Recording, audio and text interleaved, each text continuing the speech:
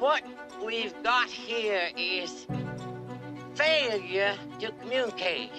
9 times.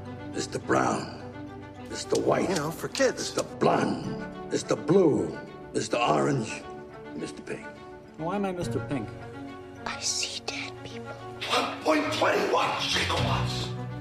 Their obsession. I'm gonna make him an offer he can't refuse. No, I'm just getting warmed up. Their words.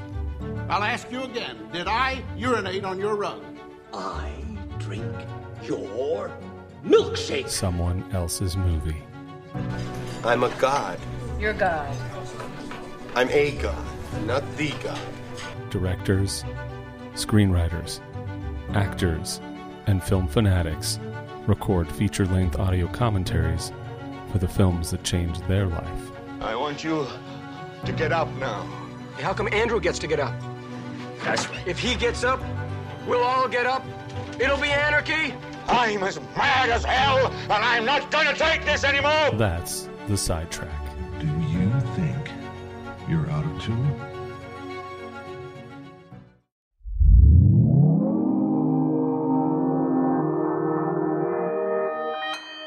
Consequence Podcast Network.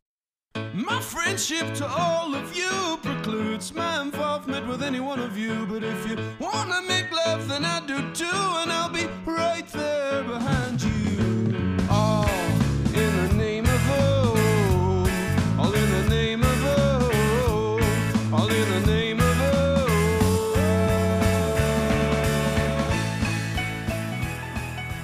Greetings, constant listeners, and welcome yet again to the Losers Club, a Stephen King podcast.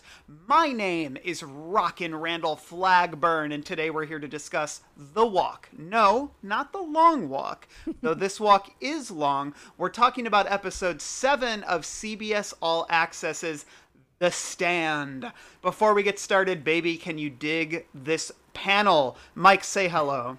Learning to walk again. Hey, that's my favorite Foo Fighters song by the band Foo Fighters. That's your favorite No, Foo it's Fighters not. song? It's not. It's just say. fitting for this episode. I do think that's a great song that concludes what should have been their last album, and even though they're still rocking it on and having a new one. But anyway, yes, this is Michael Marsden Rothman. If we're going to change up our usual go-to names, I'm going to go for it, baby. And I'm going with the man of the hour, Marsden.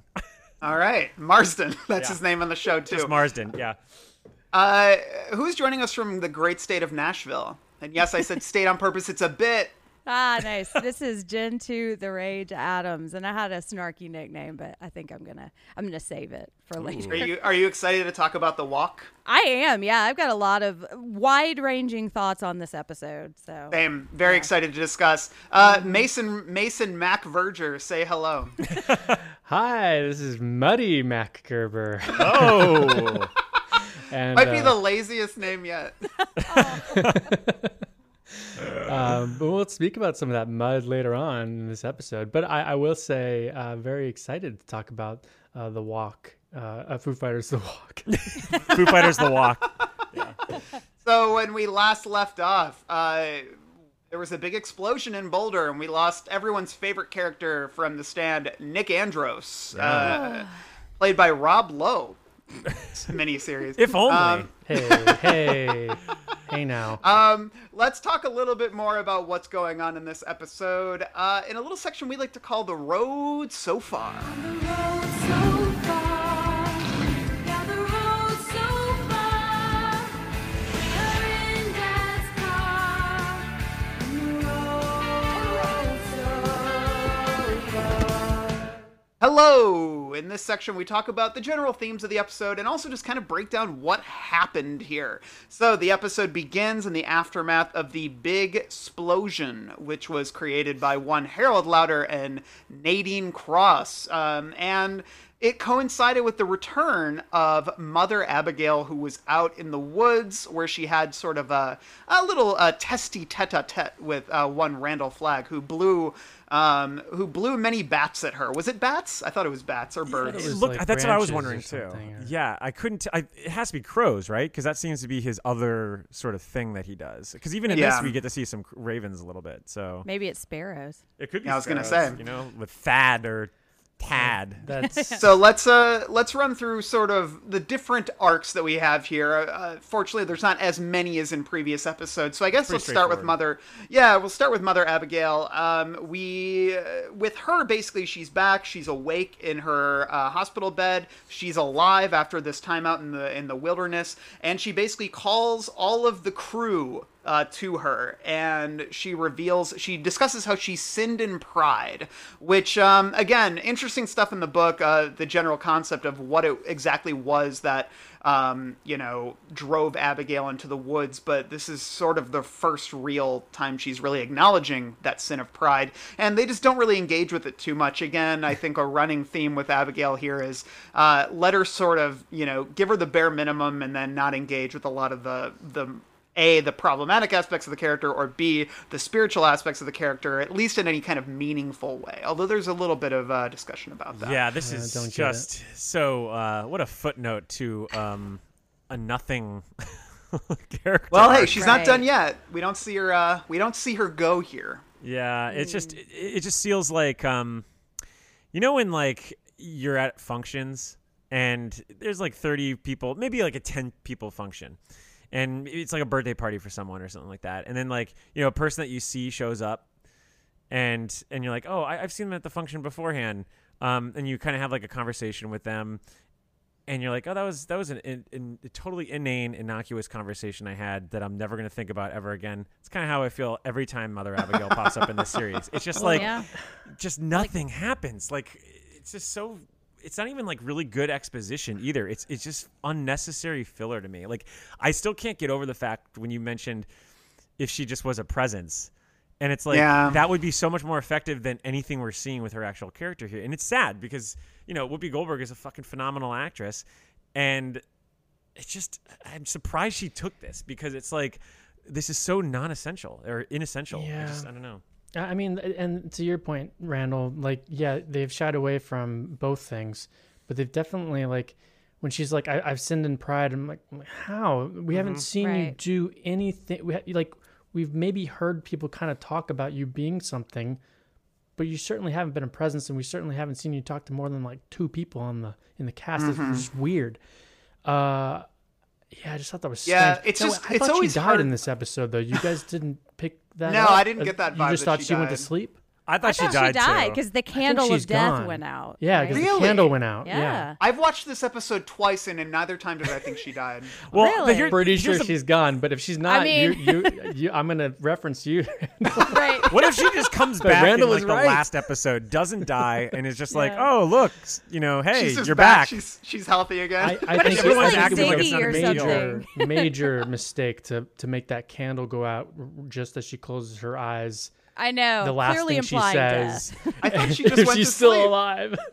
I thought she was just Light the taking a candle, light the snooze. candle, stab. Yeah, Well, maybe they turn out the you know what? candle so they she- cut you know, it. they- Actually, they cut it because right after that, there's a moment where the shot over the shoulder shot of her, and you see them standing there around the bed, and then all of a sudden Glenn just walks over and relights the candle.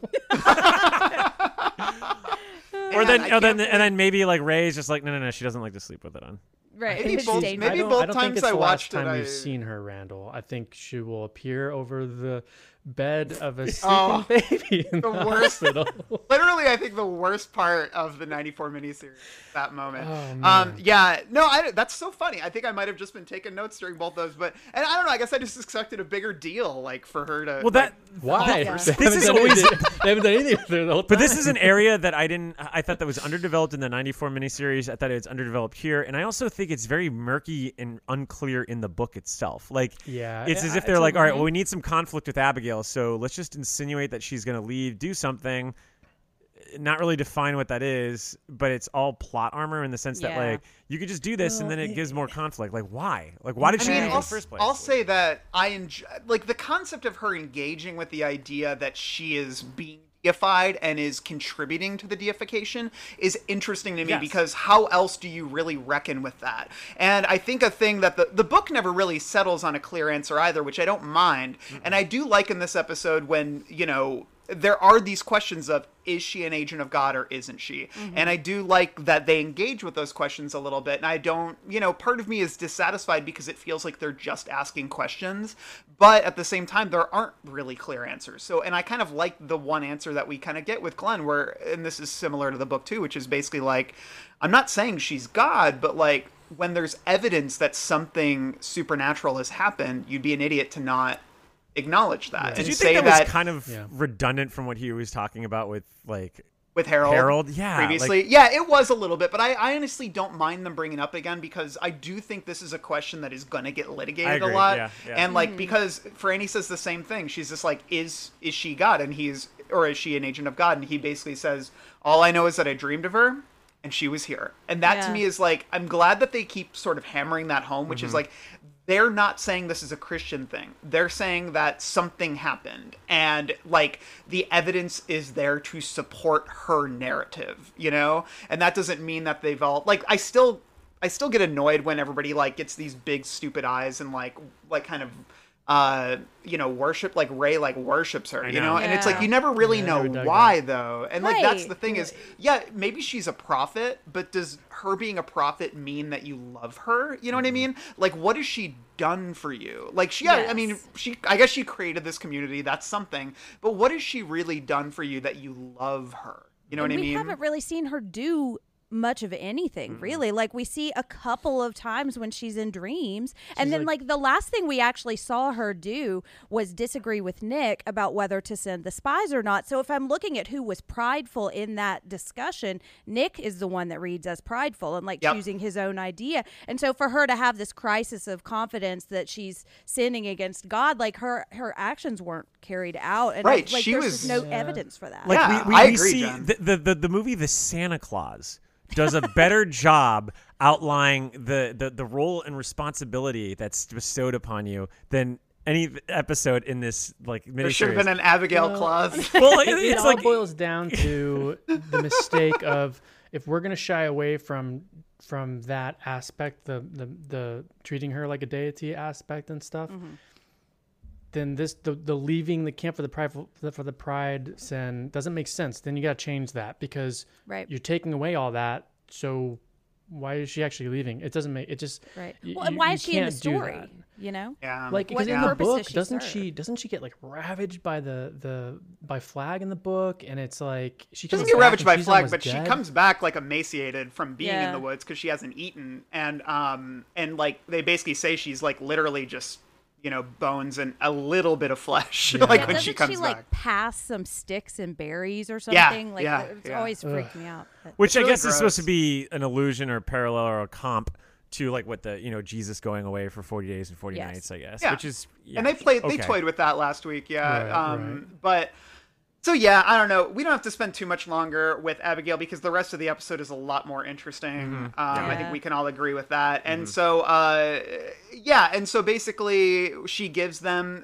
like this scene, like a lot of this episode, is actually pretty faithful to the book. She sends off Larry, Stu, Glenn, and Ray / Ralph to go to Vegas to walk with just the clothes on their backs, to not bring anything with them. She says Franny has to stay, and she says bitter days are ahead. And that, basically as Franny kind of tries to reckon with Stu leaving, we get a little bit of that. And she, I actually do like the fact that they engage a little bit with questions about Harold. Yes. She says, Mother Abigail never mentioned Harold. And I thought that was an interesting line. There's this discussion around, are we just pieces being played by God and, or pieces played by the devil? Like, and I think it's interesting that Franny really struggles with the idea that, like, Abigail couldn't tell this about Harold. And does that mean that, like, when she says he never mentions him, it seems like it's Franny sort of trying to reckon with the fact that Harold is truly like an agent of the Dark Man, which is something she seems like she's only just really grasping now.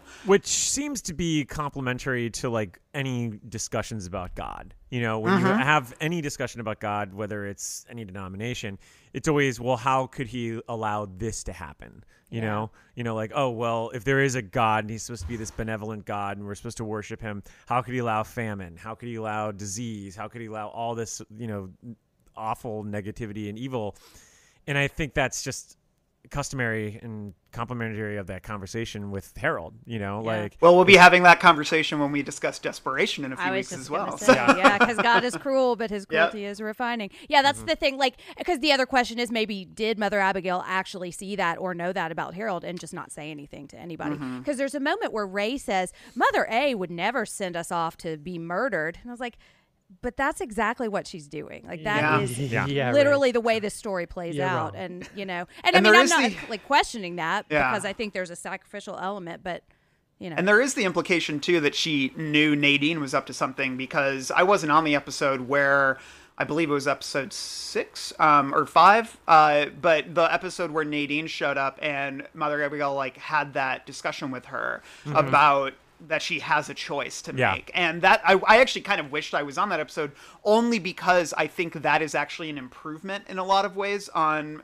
that relationship. We said that was like a good thing, just because like Nadine is so rarely offered a choice in the book and the 94 miniseries that moment she really, like, it's more than just the fuck Larry choice, it's like that's an actual real moment of like human connection that is offered to her from Mother Abigail, who's supposed to be this savior. And I always hated in the 94 version about how Mother Abigail, she just turns her away. She like recoils at her and like says, Who "Get is her this out of here?" here." Which I hate. Like that to me is awful. But that was what's so confusing about that moment is also, it's like we don't see her do that with Harold though. And then what, to your point, Randall, I think she has that conversation with Mother Abigail, and then she goes to see Larry after that. So it did affect her. But, she just goes about it the wrong way and kind of scares the hell out of Larry. And Larry's like, no, not right now. Well, we ultimately She concluded needs with the that answer was that then, it was a great scene, but there wasn't enough fat on the bone there. Like we Yeah. needed a Yeah. little Both bit more. sides. We needed a little bit, and that's another thing with goes back to the time frame of this all, is that these are complex and choices that people are making, and there needs to be some nuance here, and it's really hard to do that when you only have so many pages to work with. So I mean, yeah. So along those lines, about Harold and Nadine, we're going to move into that story in a moment. But I did think it was interesting that they keep in this sort of discussion, which isn't in the book, about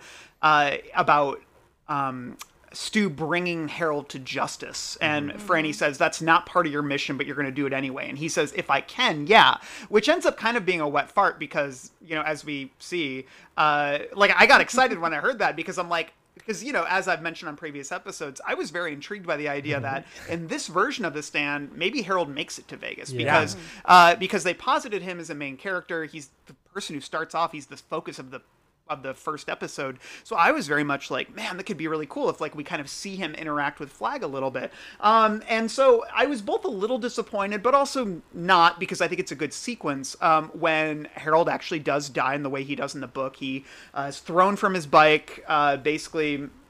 Nadine is complicit in it, and he kind of dies on this hillside, in like outside of Nevada, and it's really depressing. And, really depressing. And I think it's well done here.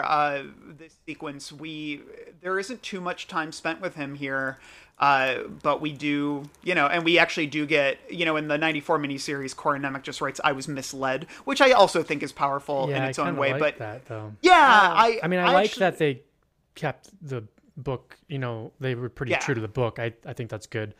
I also, but isn't it in the book they don't even find it? Didn't it blow away by the time they get there? He thinks, Jen and I were talking about this right before recording, actually. So I'll defer to her, actually. I think they find it, but I don't think it's like this big scene. I think they talk about, they mention it like, oh yeah, and then the next week we came across him. And I think if memory is serving, I think it's like Stu that actually feels more of a connection to him than well, in the Larry miniseries, does. he does this. They come across him, but did they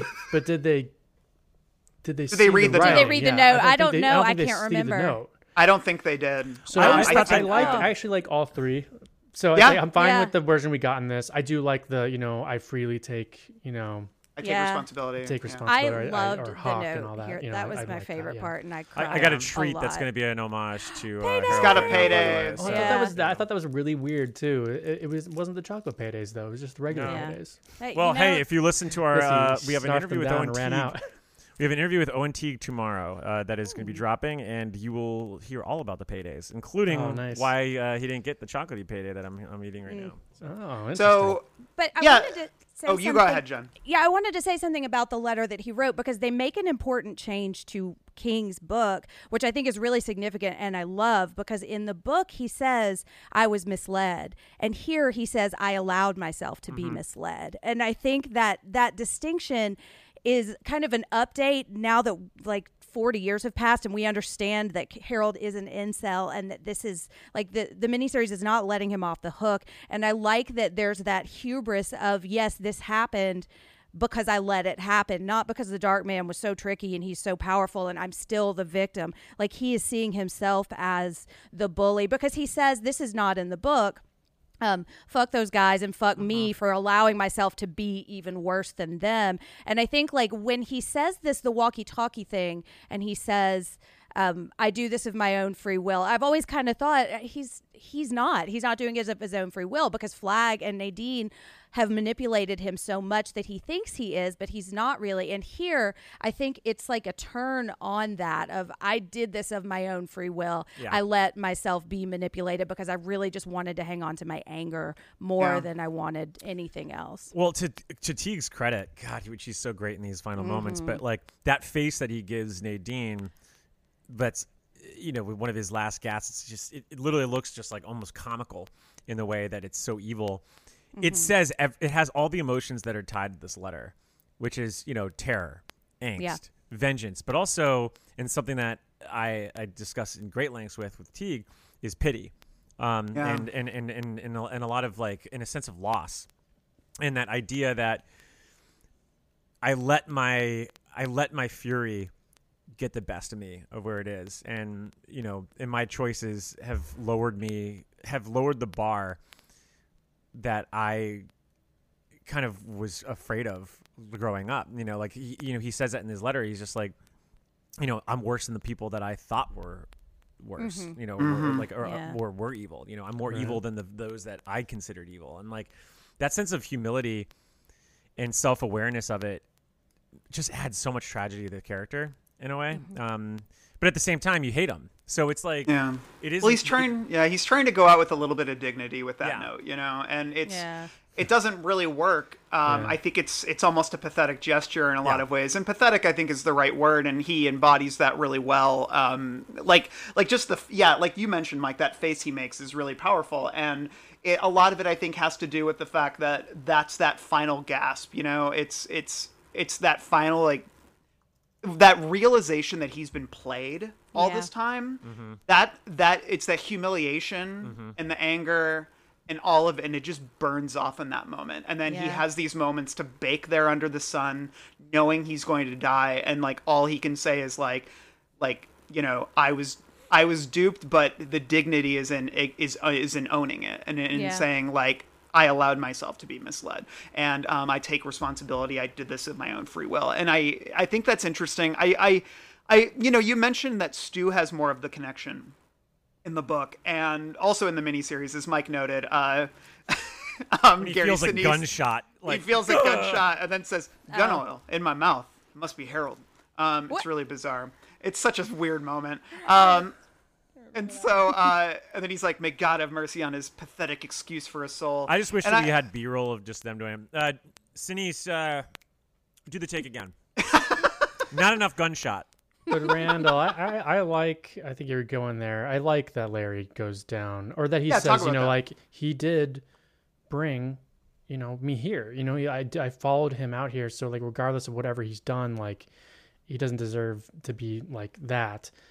He does throw the jacket on him, but it's something. But he does go and he does read what he had to say, which he didn't have to. He could have just thrown the jacket down too. Right. So there's a very powerful metaphor too, in the sense that like Harold's been putting on a face this entire time, and it's not only did he lose himself, but the face itself is gone. Yeah. That's the part that totally blew it off.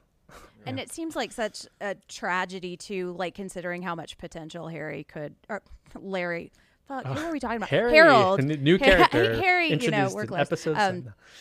But I mean, I wouldn't put it past this version. But yeah, like the tragedy of like how smart he is and how like the line, I could have been something in Boulder, is probably my favorite line of the entire book. And Yeah. there's so much like hubris and tragedy there. And just the fact that like this is how he's going to end. And I think you can see that in him in the end. And the part that really haunted me is right after he makes that face and he tries to shoot Nadine, like the scream, it's almost like a sob, you know, and it's like, this is, I don't have any more control. I gave all of my control away. Well, it's just one And of this is those what's tragic left. deaths. I mean, it's one of the more depressing moments and deaths in all of King's work. Like, Agreed. I think we're at the conclusion of that character. Oof, that's like on a high note compared to like any of his other characters. It's just so dark. But you and look at depressing that, yeah, and lonely. I mean, you know, it's not like he got it by some ghost or something. You know what I mean? It's just just this lingering thing, and then he does himself. You know, and it is very singular. Yeah, it's and I guess like I didn't dislike Larry being the one to sort of, you know, read the note and engage with him, but it just felt a little, well, there's a couple things, but it's weird because we just had this convo with Stu where Stu was just like, I'm going to pay him back, you know? And it's like, I'm going to have this. And we saw a lot more scenes between Stu and Harold than we did with Larry and Harold. Right. I mean, I might like this, like Larry doing it more, like we complained about this in the early episodes, but Larry talks about how he followed Harold Lauder's signs, but we didn't even see that until like episode 3, but it was episode 2 that he went and visited him. And that's such a short scene. And then the only other time we see Harold and Larry, like, you know, where they intersect is when Larry searches his house, like breaks in and searches his house. So it's like, I don't really see that connection, although I can see it's like in Larry's character and I see the motivation, but it just as a viewer it didn't quite land. Whereas if Stu sort of set aside his anger for a moment and like saw how pathetic and everything was, I think it might have landed a bit more, only because the two of them have this like more of a history, you know? Yeah, Right. there's 3 things here. Like you have Larry. I think it might have been hard for Stu because I mean, you literally look down there and he's like skull-ridden corpse. I think maybe any hesitation there just as a human being because he did spend so much time with Harold. It was hard to see that. Yeah, I think Larry, is a little more detached from it. So I think maybe that's why he felt like he could just go down there, like, you know, immediately. Also, Stu might have thought, well, that's pretty steep. Someone's supposed to fall on the way. Yeah, Larry, you go for it. You go. But here's the thing I would argue for it is that, you know, for one, yes, they do have a very weird, disparate connection. But symbolically, it does make sense. And also through the arc, it does too. Because I mean, if you recall early in the episode, it's Larry who's actually talking to Glenn in the assembly area. That's like, you think it was, you know, Harold, you think it was Nadine, and it kind of confirms all the suspicions that Larry has had all along. So in that sense, it's a conclusion of that. But then also, it does feel like a nice parallel to, okay, Harold's been leaving these messages the whole time. This is his final message. I'm going to read it. Like in that, so in there, I do make sense. But also at the same time, like, I don't know. It is weird because they didn't have much of a connection between that. So I don't know. Yeah. I mean, I think they all should have just kept walking. Yeah, they just Ray. You know, honestly, they should have just had Ray do it. All right, because Ray hasn't had anything to do. So, you know, we're losing the sun. Well, and that's the thing with the book is you can read, like you can hear all of his thoughts, but somebody's got to read it. Like he's not going to read this out loud. Let me proofread by hearing it. What if it was the crow that did it though? Like, you know, or the vulture that turned to the side and it's like, I'll read it for you. I'm like, whoa, I didn't know you could talk. Well, let me go down and read it. I mean, you could see it as a continuation of Larry following Harold across the country because they're on the same path. And he says, the Dark Man is real. Like it is a warning there for what's to come. Although I don't know if that's intended, but no, I think symbolically it makes sense. I mean, I think there's some, there's some connection. And I like it for Larry's character also. Yeah. Well, before we talk about Nadine, let's talk a little bit about the boys and Ray as they venture across the wilds. I am glad you brought up that scene between Glenn and Larry early in the episode, Mike. We do get this, brief discussion about the bomb, sort of this, post-mortem about it. And they actually do have sort of, I thought, an interesting conversation, or at least one I felt a little bit of, feeling about when Glenn and Larry are discussing and they're talking about burying something. And the way that Glenn, I think, delivers will bury something, like in regards to Nick, I thought was really affecting. It was just a nice piece of acting there. And then, but then, of course, I get frustrated because they're like, well, Nick was her favorite. And I'm like, why? I know. Why was she his favorite? Tell us. And so, but yeah, we do get those discussions, and then when they hit the road, I think that there's some fun kind of back and forth and banter with the four of them. I think specifically, Larry being like, shouldn't we develop a plan? Like, where are we going to get water? And then so you can see the people who are kind of more content with sort of this spiritual journey versus the people who are maybe a little bit like, we're still on the road. We could starve to death, guys. And then also Ray gets a teensy little bit of personality when they expect her to know what water won't make them shit themselves. And she basically says, you're stereotyping me, but also you're correct. Yeah. And it's fun to see a little bit of playfulness with, Glenn and Stu and all them. A little bit of the bond that exists between them, which I think is important. We haven't gotten a ton of it throughout this. But I think seeing the four of them as a unit who can laugh together, who can, bicker a little bit and everything, it's helpful, and it helps set up, I think the rest of the episode. Yeah. And then, we spend a lot of time with them just walking. And very similarly, I think, to the 94 miniseries, I actually really like a lot of the cinematography here. I think they do a good job. Yeah, they do a really good job. Showing sort of the desolation, but also the beauty that sort of exists, even post-apocalypse of this version of America. What did you guys think about these scenes? So I have two things. One, love the needle drop here with Radiohead's The Promise. I Promise, which is actually it's a B-side off of OK Computer, but like it also is just really fitting thematically, just because it's all about devotion, which clearly ties into what they're doing right now. Having said that, as I texted you, Randall, I have looked more weathered walking to and from CVS in January, Chicago, than they did for 90 miles. They didn't actually walk it. They probably had them drive to those locations. A little behind the scenes, like put some smudge on their face, like when they cut to the first scene after they've walked the 90 miles to whatever town they're in. It's so like no one's really achy. They're all like totally fine. I'm like, give me something. Like, give me some fucking line about them being like, my knees kind of hurt. Because look, I walked 15 miles in one day over the summer. And by the time I got to the end, I was literally like, my legs were curled and my feet were so hurt that I was staggering up one block after another. And I have to imagine that they wouldn't look like this. It was a long walk, but 90 miles in like a couple of days or whatever it was, like, come on, like you give me something. And then by the time we actually do see them get, past the states and, the state of Utah and all, you get like maybe a little bit of tussle hair for Glenn, and then Marsden doesn't even have a fucking beard. Like, I mean, come on, it's just give me a little more weather. Still got to be hot though. So they're all hot, but Well, that's true. Yeah, and weathered can be hot also. Yeah, that's true.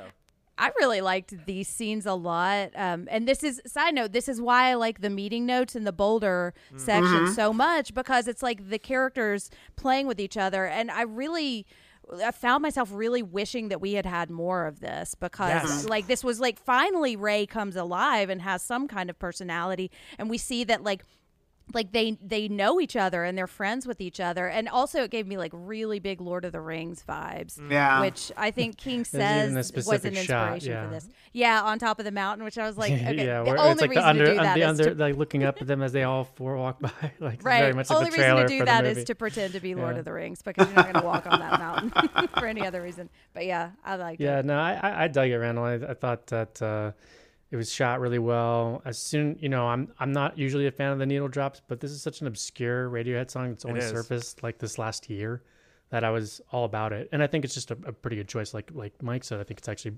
pretty good, subtle lyrics. Unlike needle drop at the end, but we'll get to that. Yeah. Yeah. I think that I had no problems with this. I think the thing that we were saying is that this really is pretty faithful to the book for the most part. A lot of this very stuff much in the so. episode, and there were like maybe certain things about it that I didn't love, but I actually liked all the montage was fine. I less critical of it than Mike in terms of the way they look. But now that I'm thinking about it, where was that 5 o'clock shadow, Marston? I mean, Right. if he's supposed to just get on the road, I mean, Larry doesn't even bring the guitar this time, you know, No. like he does in the Which is miniseries. smart, Or because that maybe would've he snuck a razor in, you know. Well, it makes me think. I don't think he was supposed to bring the guitar, was he? Because she said, "Wear what's on your Not back. that- Don't yeah. bring Oh it." yeah, and you, God forbid, you bring But that's a camera. why what happens to Larry happens to Larry in the original miniseries. And also the book. Because he says, "You brought a guitar," and then Yeah, I like these scenes. And I mean, I think one of the things that I think this is one of the first episodes. I don't think the direction's been bad by any stretch of the imagination. I think mostly the direction on this series has been pretty good, and it's had a certain dynamism to it. I think by and large, maybe not throughout, but this episode was the first one that really made me kind of turn my head a little bit about who directed it, and it turned out that it was directed by Vincenzo Natali, director of In the Tall Grass by Stephen King on Netflix, and also the director of Cube and Splice and a couple other pretty fun movies. Very interesting director, and but definitely has a really strong eye, I think, and some of the drone shots and some of the sweeping sort of, the majesty of nature, but also Las Vegas. And we'll talk, obviously I think we'll talk a lot more about the Las Vegas scenes at the end later on. But I think there was a really strong eye on this episode in terms of really just showing the world and how small the characters actually are within it. And I thought, even though it was very Walking Dead-ish, I actually quite liked the shot when kind of you see the beauty and the majesty of nature and them walking, and then the camera pans down and you've got the dead body like right there. Like the death is still littered throughout, the world as it is. Although the corpse is just so very like Walking Dead. I thought the corpses like strewn across like the landscapes was pretty well done in this episode. Like even early on, like in the opening, like next to like the nuclear thing, like you see like a bunch of corpses that are just sitting there. And to your point, always Randall, with like people dying in a spot, it seems like they would die in these spots. I have no issue. Yeah, with what it. was that guy doing out in that field? Yeah, Playing maybe he's ping reading pong. Lord of the Rings or something like that, and he's like, I didn't make it. Well, yeah, That one they when cut Trash that, was it panned driving down out, further. that does remind me of the opening shot at the beginning with Campion and the gate. Yes. as he's Oh, I driving said through. the It's like, same thing. Yeah, Jen. Did you? Yeah, I caught Yeah, that. I wanted I a little mean- Raggedy Ann and Don't Fear the Reaper, but Yeah, I mean the scope is really important here, and it helps that the terrain is very segmented, which is exactly what it's like out there. I've spent a lot of time as a kid just because my parents would just ship me out to like random road trip camps type things, and it's a very wide, expansive area. And then I love the line about them talking about Utah. And Larry leans on his experience of touring and being like, yeah, I've been through that state, and just a long winding roads of nothing. And it's true. It's Yeah, very, it's a hallway state. You have to get Yeah. you have to get through it to the next state. you really do. And it's, but that sort of these beatific shots and paired with the loneliness really comes through in ways that this miniseries hasn't been able to accomplish yet.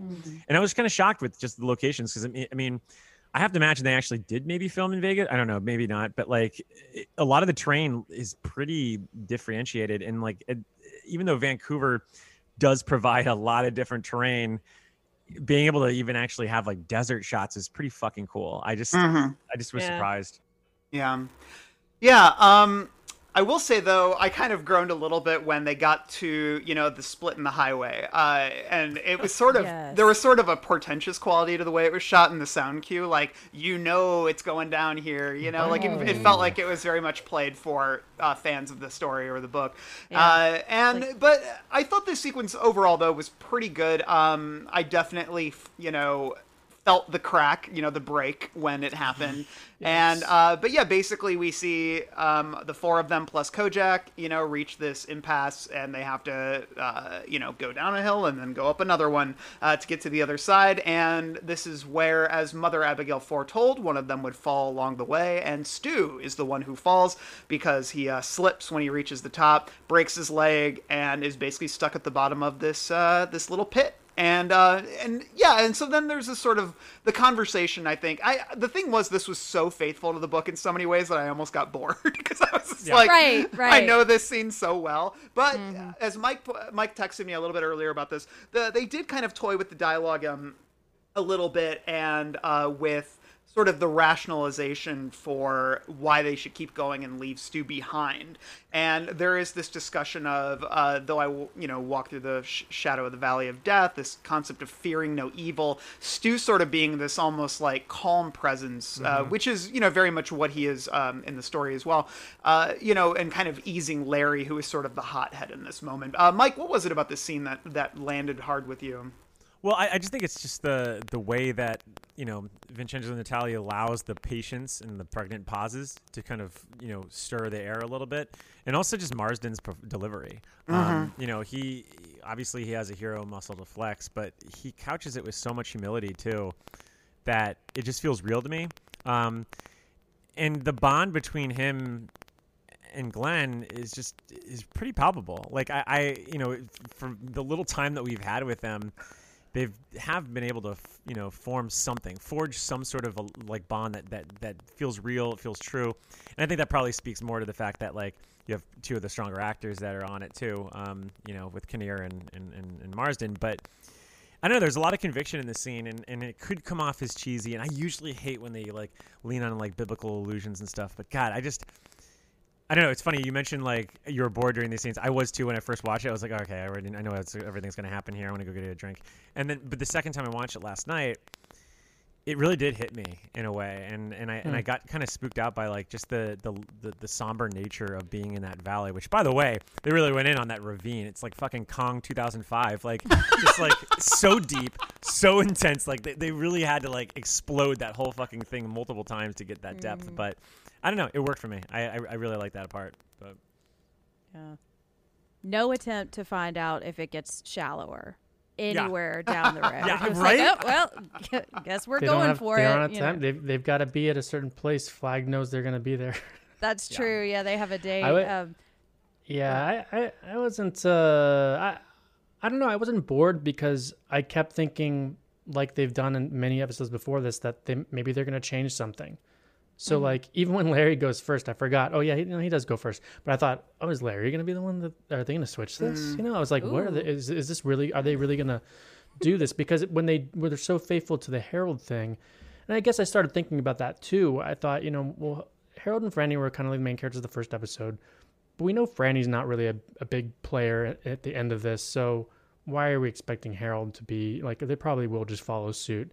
But I really didn't expect them. But I guess as soon as they did that, I thought, yeah, we're going to start following some of the beats because we're getting so close to the end. Why mess with things that don't fix it if it's not broken kind of thing. I like that sequence. Yeah. You bring up a good point, which is essentially that this show has sort of trained us to expect surprises, which I enjoy. That to me has been one of the most enjoyable parts of this. And that's why I think maybe I was feeling a little bored, because the episode was ticking along very much as it does, especially with Harold's death, with sort of the trip into the ravine and all of that. Obviously, we get our big change with Nadine's character, which we'll talk about in a moment. But before we get there, let's basically right after they come out of the ravine, Lloyd is there with a limo to pick them up, which I thought was kind of a fun choice because we never really get to see Lloyd, only in the, after they've been captured, do we get to see Lloyd actually engage with these people from Boulder. And I think the concept of putting them in a limo, the three of them in the limo with Lloyd, who is so flamboyant and smoking this, fancy cigarette and with this goofy ass hat on, and just his whole mannerisms are so different from theirs. And I actually quite like just the juxtaposition, which is, it played for some fun comedy. I think Larry, Giovanna Depo's face when he's kind of staring at Larry is really, really funny. He's just got this very, I can't believe that I'm engaging with this guy. This guy is so absurd. And so I quite liked, that kind of detail of them meeting up with not, Hank Drogan or whoever on the street. But to that point, it also made sense though, Randall, that he would go out there, because after the Bobby Terry thing, you know that he's like, I'm not sending any assholes to do any of this stuff. Lloyd, you're doing it. personally. Yeah. Did you notice that the limo was driving on the left side of the road when they were driving back? Because New Vegas don't give a fuck, and they're just breaking all the rules. Yeah, they don't care. There ain't no one coming and going. I will say, I just hate how like everyone who like works in Vegas has to look like like a B movie scumbag. Right. Like the guy who was driving the limo has this long gray ponytail and this suit on. I'm like, he looks like such like a goon from like a Jimmy Caan movie, like a 90s Jimmy Caan movie. I don't know. I just thought that was very funny. So we basically watch them drive into Vegas. I mean, I think we honestly get like our best depiction of New Vegas in these scenes. I had a lot to discuss in the cemetery for that. Actually. Yeah, and we'll talk. Yeah, we'll get to the cemetery. But what I loved was, we kind of drive in, we see empty streets, but it's very clean. And then we see crucified bodies. We see, and what I really loved was the screens where Randall Flagg is on all the screens, and he has a child in his lap, and it's very propaganda, heavy. What is being said there? On my stream, it was very garbled. I couldn't struggled tell with what it was too. being said. But I love that. But I love that though, because that's what added more to the horror of it. I mean, I'll probably digress. Whatever. Yeah, we can talk more about it later. That's certainly a reason why I want to stress on it in the cemetery for sure. The only line that I really caught was at one point he goes, "No whining." Yeah. Then there was like, I say that a lot, so I was like, okay. No whining. Yeah, but we see a statue is being erected of Randall Flagg. That there's, we get a sense that these Caesar are the statue. that the slaves are the ones working on it because they're being whipped when they stop working. And then they arrive at the casino, and we actually see a casino that isn't filled with people fucking for once, which it was very refreshing, honestly. I was like, this just looks like a casino. It kind of confused me. I thought, where's the orgies? Where are we? Did Flagg leave? Is Lloyd like starting a revolution? Is this a new casino? Well, Vegas is split in half. You get Old Vegas and New Vegas. So maybe like Old Vegas. Maybe it was Old Vegas. And then New Vegas is where all the fucking's going. New Old Vegas is more Old respectable. Vegas. It's more respectable over there. Yeah. So before we dig into the final moment of the episode, let's backtrack a little bit to talk about the final kind of big arc of this episode, which is Nadine. So after she parts with Harold and basically says, it's better this way, she basically tells him he was never meant to arrive in Vegas, that she is the one who is destined to be part of it. He is, his purpose is essentially, expired. She is driving by herself, sees a figure, an apparition in the distance, stops, and then finds some flower petals that kind of lead the way into the desert. And then we kind of toy a little bit with reality here, where she sort of starts fading in and out of the desert, but also Randall Flagg's suite in Las Vegas. And they have this sort of discussion about, you're finally here. They make out a little bit. They talk about Harold. Flagg says Harold was never meant to live among the gods like you, which I thought was an interesting line. And then, and then basically they consummate their relationship. I guess before we get into, I think there's sort of like the pre-sex and the post-sex Nadine stuff here. What do we think about the pre-sex leading up to the sex? Because there's, I will say I struggled a little bit with the Skinamax quality, harkening back to episode 2 with Heather Graham and Larry Jovan Adepo. Here we get a little bit of the same sort of gauzy, very romantic sex, which, I understand that there's a progression happening here, but I think I didn't need to see his bare ass pounding, I guess. I will say for the record, I did need to see that. I guess, like, I mean, I was all about that too, but at the same time, I guess I just felt like I kind of like how it's handled in the miniseries. I know I'm not trying to I'm just saying is I wish it kind of was like that, because at this point, Nadine's done everything she's supposed to do. She's now where she's supposed to be. I just don't think, I don't know, maybe I don't know Flagg, but I just feel like, she's there to serve a purpose. Like, I don't think that he's really taking pleasure in this. Like, you know what I mean? You don't think he's taking pleasure for it to go on as long as it her? does. Yeah, because for it to go on as long as it does, and then, then we see what's really going on. His demon O face. Yeah, but like, he takes his time. Like, I don't know. It just seems weird. It's like, just do it, and then just be Muddy Flag Man and do it. I think Flag is a bad boy. He hosts orgies at the casino. I think he is someone who takes great enjoyment in the Bone Zone with Nadine, and I think that the way it plays out here is very much in line with the book in some degree, but then the morning after is where it sort of deviates a bit. Although let's touch on sort of the transformation here a little bit. Like you mentioned, Mr. Muddy here, which was so we sort of see the real Randall Flagg here.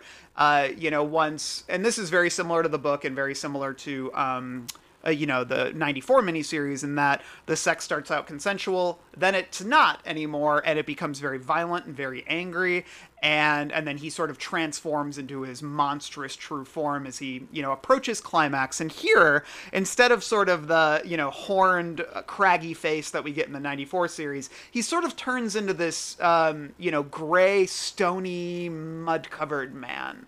I personally, Mac, disagree with you. I thought it was actually quite striking, and because I wasn't expecting that at all, and it's the thing is, it's ringing bells. The figure is ringing bells for me in terms of I've seen a similar creature to this before, but I can't place it, and maybe that's like contributing to it. But I think the tenor of the roar, the deepness of the roar, was impactful to me, and I think maybe contributed to that sort of manifestation that he takes. What did the rest of you guys think about it? Well, it reminded me of like in Under the Skin, no spoilers, but at the end, when you finally see her true form, it had that sort of striking visual element to it.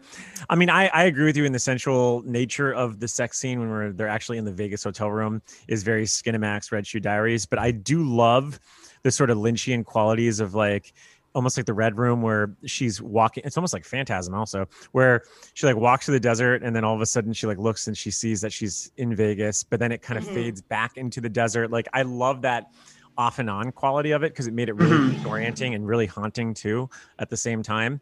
It also really stressed the seductive nature of what is actually happening. So I dug that. And look, I like Alexander Skarsgård, but give me more orc. I want the orc. I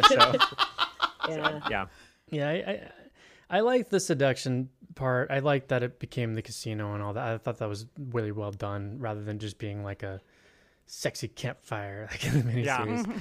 But like, I thought that was really smart. But I don't know. For as much seduction as went on and all this stuff, so that when they actually showed like his true form, quote unquote, I was just like, oh man, for all this seduction, all this stuff, you really needed to go there. And I just felt like they didn't do it. I mean, that's just me personally. But if you were Nadine though, and I was thinking about this on the second time I was watching it, and you're like in Vegas, you're in the bed, you're having sex, everything's fine. And then you wake up the next day and you're like, all right, well, guess what? We're going to drive to Vegas now. I'd be like, what are you, nuts? Like, don't you have like superpowers? Like, we can't just go back to fucking Vegas. Like, we have to actually drive there. She's not all there anymore after that. She's not Nadine anymore. I would say my big problem though is that I still don't feel a really strong connection between the two of them. At least I don't, before the morning after. I think she has this line to Harold where she says something along the lines of like, I need him and he needs me. And I'm like,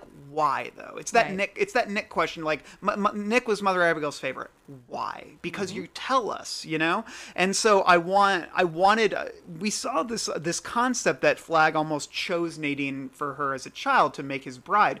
But there's got to be more there. There's got to be something more there than just this random person who was plucked, and chosen by this person. And that's where I think I struggle a little bit, is I just want the slightest hint as to what it is that brings them together. Well, I have a quick note on that. Just sorry to jump on it, but like in the beginning when, Nadine and Harold are talking, one of the things I thought was really interesting was the fact that like, adding more tragedy to Harold, he's like, well, I get there, I'm going to get a woman that, is going to make you look like a potato sack. Yeah. But then I wrote that quote down too. He stresses to her, like, but you're stuck with him.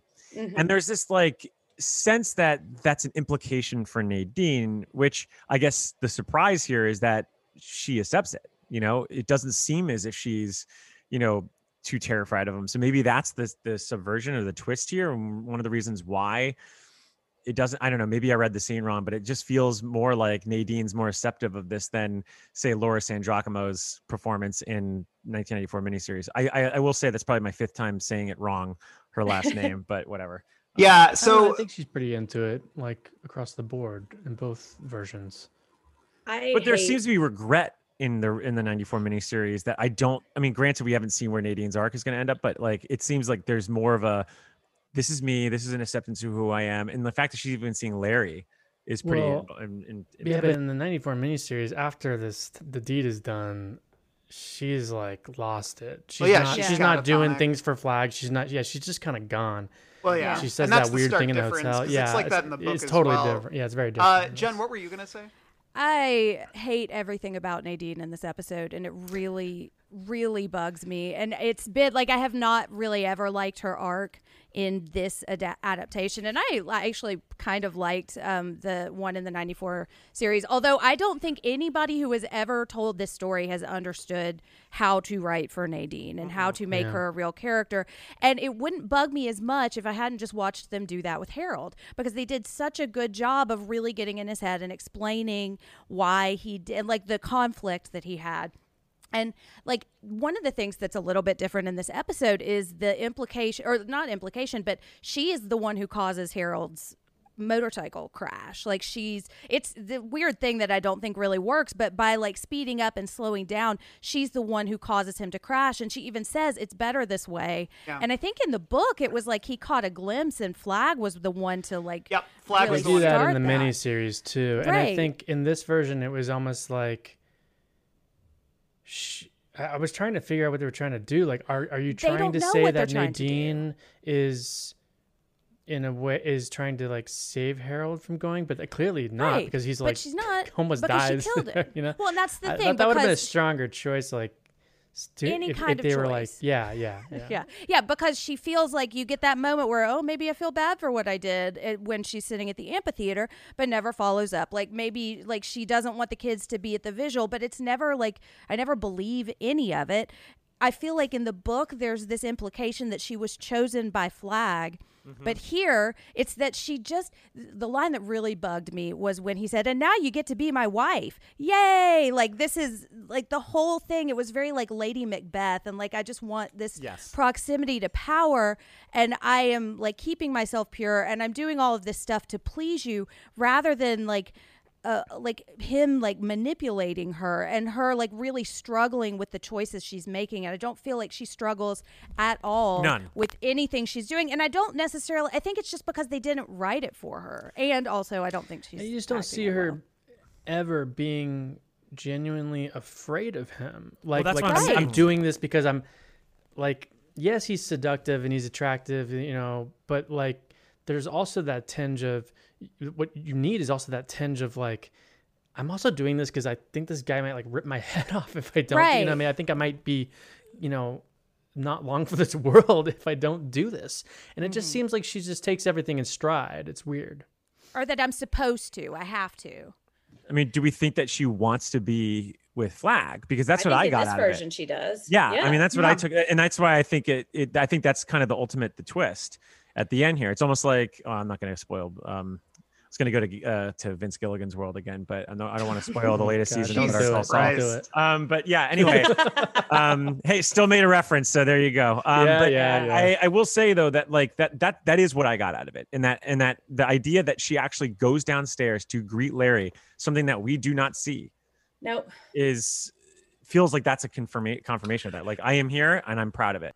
Yeah, so what happens here is the next morning, you know, in both the book and the 94 miniseries, Nadine has basically been turned into a shell. She is hollow.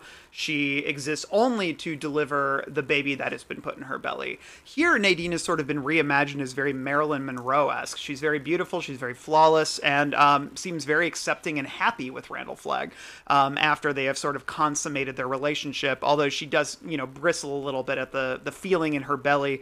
And by the time of the end of the episode, when Nadine goes downstairs and greets Larry, Glenn, and Ray as they enter the casino. She not only has a full pregnant belly that is swarming with a beast, her face is also kind of zombified in a weird way. Yeah. I know that I think that this is probably divisive, but I gotta be honest, I kind of really like this.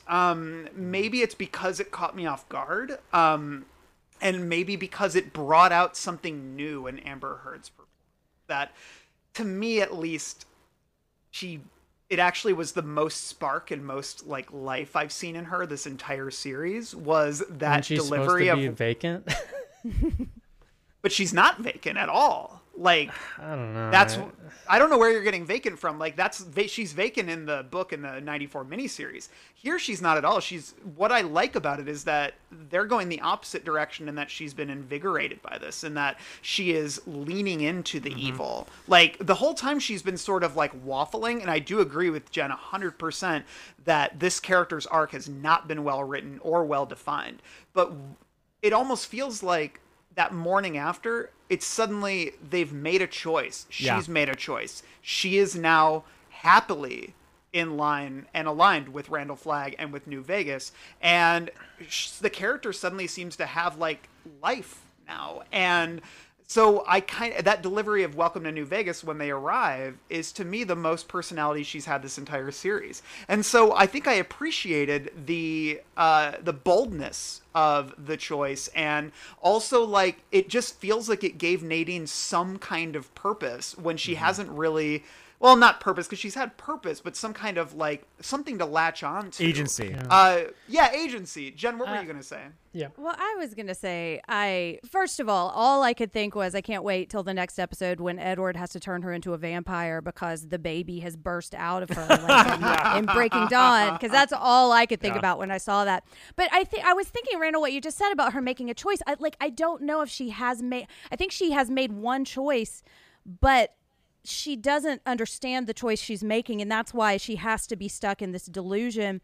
And Randall has to keep her stuck in this delusion. Sorry, Flagg has to. And it reminded me of It Follows, which I'm not going to spoil it, but there's an argument for consent. Like, yes, you are consenting to this act, this sex, but if you don't understand the full implications of what this sex is going to lead to, you're not consenting to that. Because the moment when the sex turns scary, I will say, she says something's wrong.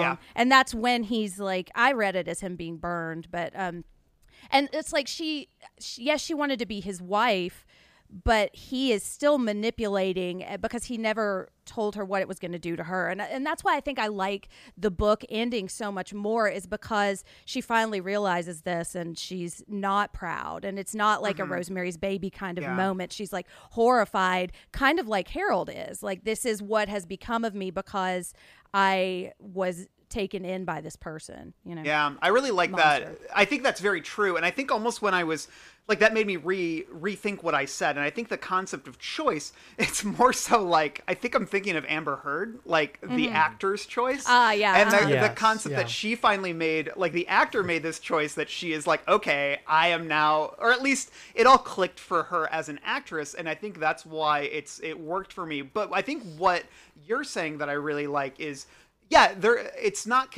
like the sex is consensual until it's not, and it's not at the end of that. And so I think what emerges at the next morning is not Nadine as we've known her. It is, I think that it's a different version of that concept that she is now dead, that the old version of Nadine is dead. And this is some version that has been molded by Randall Flagg and is now sort of his plaything, which is, obviously fucked up. But to me, it at least crystallizes this character that has been so amorphous and so, like, free-floating and not, to me, well-written, throughout this entire series, that I think I just enjoyed the fact that they said, okay, you are now on the side of Randall Flagg. And the concept of like, and what we don't get in the book is I don't believe any of the people who show up in New Vegas, i.e., Ralph, Larry, Glenn, they never see anybody from Boulder in New Vegas. And that gentle texture right there, because I was thinking a lot about, previously, if Harold makes it to New Vegas, it would be so cool for them to see him in this world, to see this character in this new light. And so now I kind of love that they get to see Nadine in this entirely new light, which feels like an entirely, almost missed opportunity from the book in the 94 miniseries, because the Nadine arc kind of ends pretty quickly after, this whole situation. And I imagine we'll see that next week.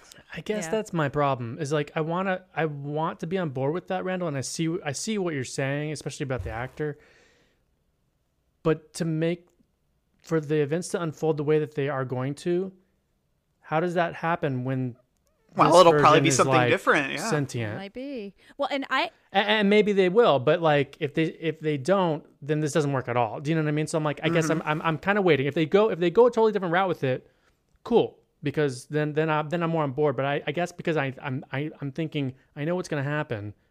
So this choice doesn't make sense if they're supposed to have a choice where they're cognizant and do something that's not, you know what I mean? I don't want to blow it, but yeah. Mike, what were you going to say? I think the choice is certainly on the choice that you're talking about is not so much on Nadine, it is on the creators. And I think that they pretty much stress the fact that she is a totally different Nadine with the most obvious on the nose needle drop, which when they use Screaming Jay Hawkins. I was laughing out loud. I couldn't wait to be on this episode. Because it's so she's possessed, by using this old, 1956 song that I Put a Spell on You. But and I think that confirms the idea that it isn't Nadine's choice and it isn't Nadine really there.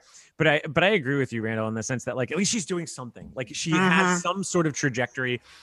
And I still think you could have that fate, Mac, that you're talking about, because, maybe she does have a whiplash thing where she's just maybe she sees Larry, when, whatever they do with Larry. No, but whenever she sees Larry being locked up or some shit like that happens in the next episode. And that's when she ultimately has the fate that we know her for. I personally hope that we have something different, because that's kind of what I've been hoping all along for this entire series, is to see some, zigs when it should have zagged. So I don't know. I'm kind of hoping that Nadine keeps staying this spelled Nadine, just because it's just more interesting that way. If we only get 2 minutes with her in the next episode and what happens, I'm going to be like, what? Right. Yeah. I'm glad they gave her something to do with 1 minute left of her screen time. I don't know. To me, it just wasn't. It's it's a lot. Even if you're gonna give her credit for that, the 2-second scene at the end of this episode, it doesn't undo anything, and it's certainly not going to help in the next episode. But we'll see. Mm-hmm. Well, I will say I like the idea that she is seeing the facade of what Flag has promised, and at the end we see the reality of what that is and how that really kind of sucks you dry. Although I will say when he sent her down to meet them, I was like, why? And I forgot that she knew them because they've had so little interaction. Yeah, that's true. Yeah, but true. She has the best just got laid outfit ever. It reminded me of Ron Swanson wearing his red shirt, after he gets laid. I will say the way well. because the way they do the execution of that scene is fucking awesome, because you see her reflection in the elevator. She has the normal face.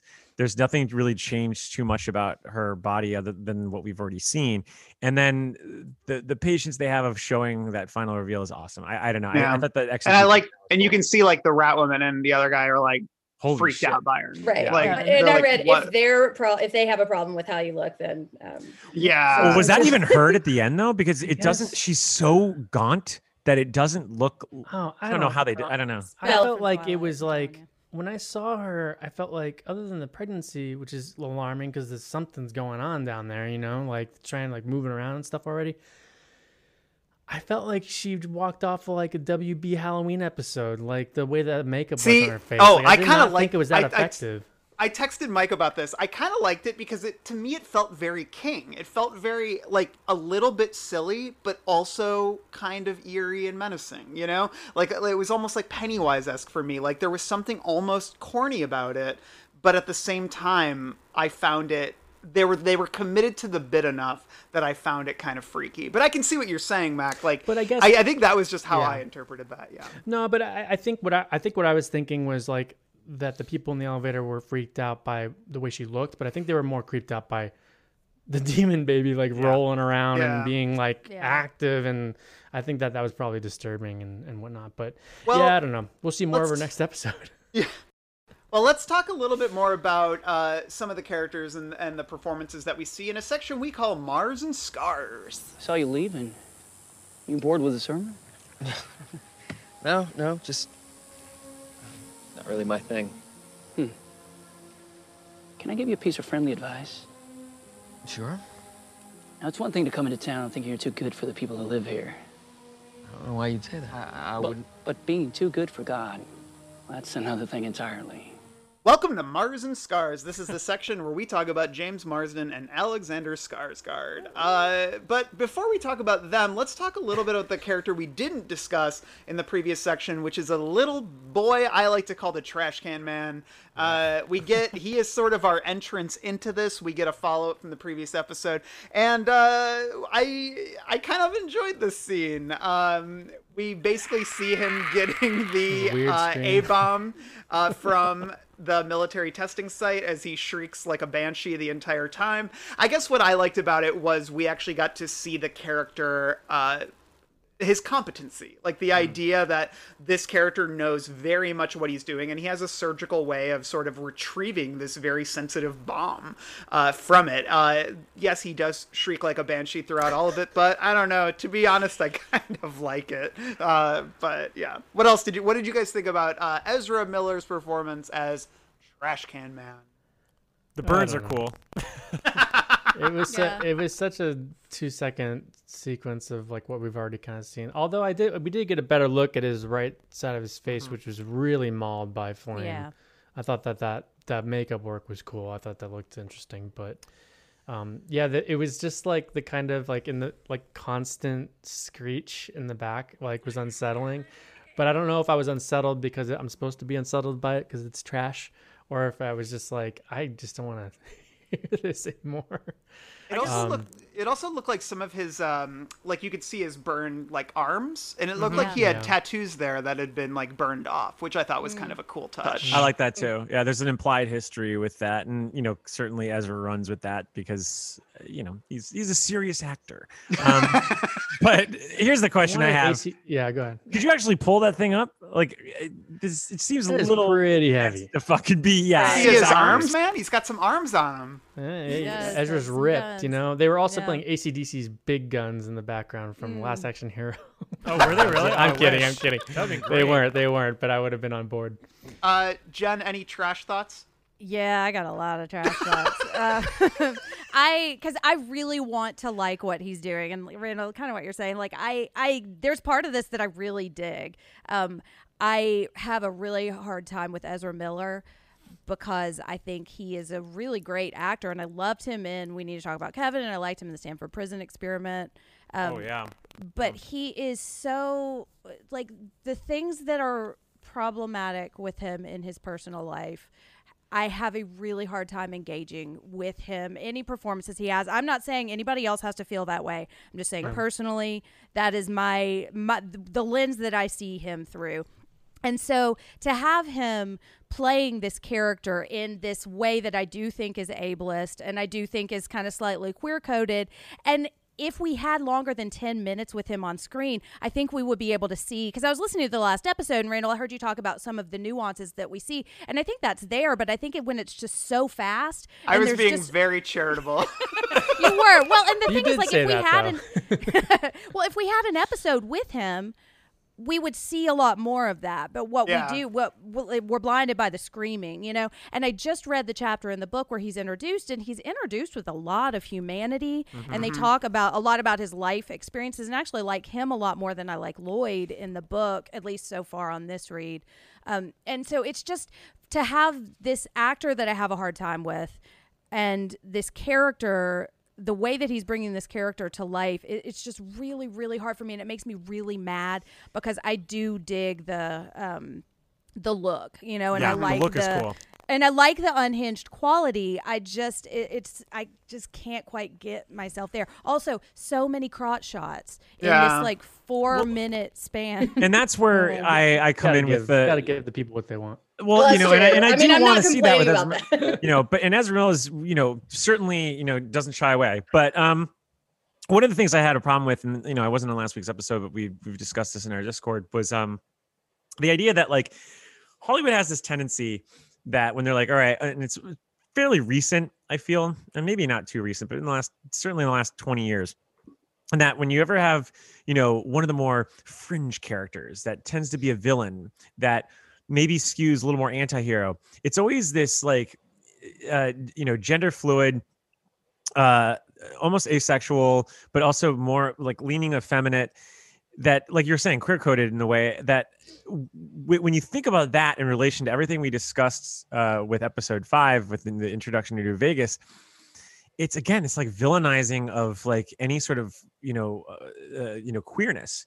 And it bothers me. And it's not just with this series, it's all across like Hollywood. Like anytime you see any fucking character that's supposed to be, you know, quote unquote weird or crazy, like Jared Leto does it with the fucking Joker and that thing is, it just like drives me nuts. It's just like, ooh, I want to lean into my effeminate tendencies and also be, you know, suggestively pansexual. And it's just like, okay, so but that's your point of view for being villain. Like it just seems so fucking, and it's just annoying to me. It's like it's a thing that it drives me nuts in Hollywood. But you know, I think there's two things that we should have seen in this adaptation is like having a lot of like representation in Boulder, which we don't see any. Right, I agree. Like, why wouldn't you just do that? Hell, make a main character, switch the, you know what I mean? Like it's time, and they don't do any of that. No. And then also, like, I think a really strong decision that they should have made was like, if you want to kind of shy away / make this thing really interesting, is like have people of like multiple faiths have seen Mother Abigail and or having a brief conversation about how there's like multiple faiths there that all saw this.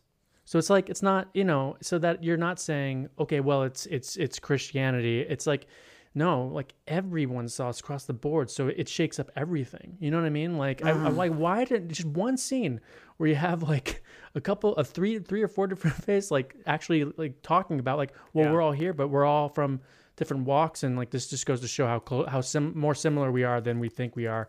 When you go to like, what a great message that would be for denominations and organized religion, which is, you know, very fraught with problems.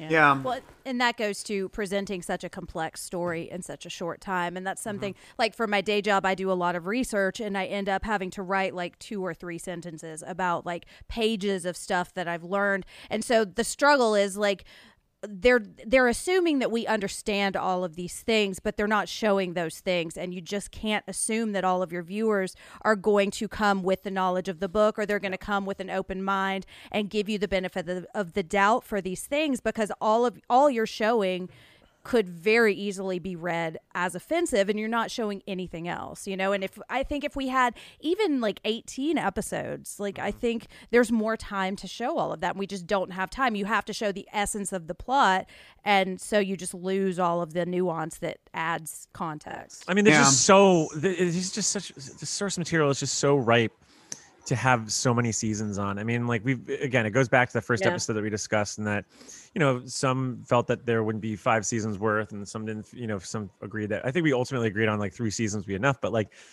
you know, you mentioned earlier, it's like, I wish we saw more of their walk. Well, yeah, that could have been like the back half of like season 3 or season 2 or something like that. Like there's just so much there. And like, just think of all the stories you could tell. Like, yeah, you're right, Mac. Like it would have been fucking awesome if we had a bottle episode with just residents of Boulder and what they're doing, and like little things where you can kind of see that would also tie back to King's work, where you actually see stuff that happens in Boulder, you know, with all the deaths and how they died and all that. So it would have actually been really spiritually tied to King's work. So it's just the possibilities and the potential that you see is something that is always going to be the biggest takeaway of this series. It's just that you have the tools, you have the talent.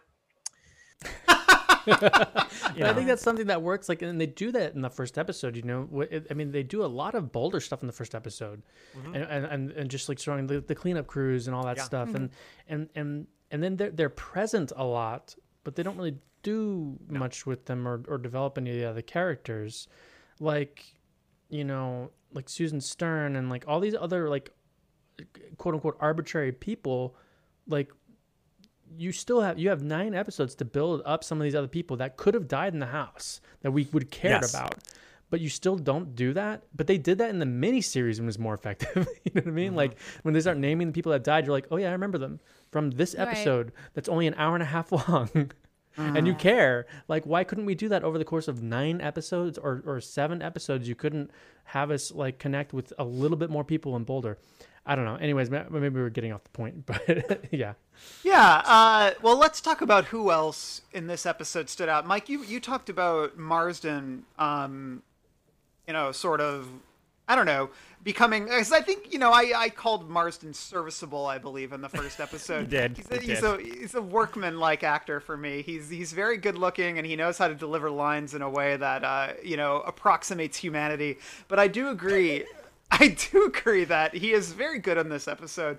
And I really did buy, like, I think like that's one thing that you can count on with Stu, that is the quality that you need to get from him, is that he is a calming presence in a lot of ways. Yeah. He exudes leadership and he exudes control.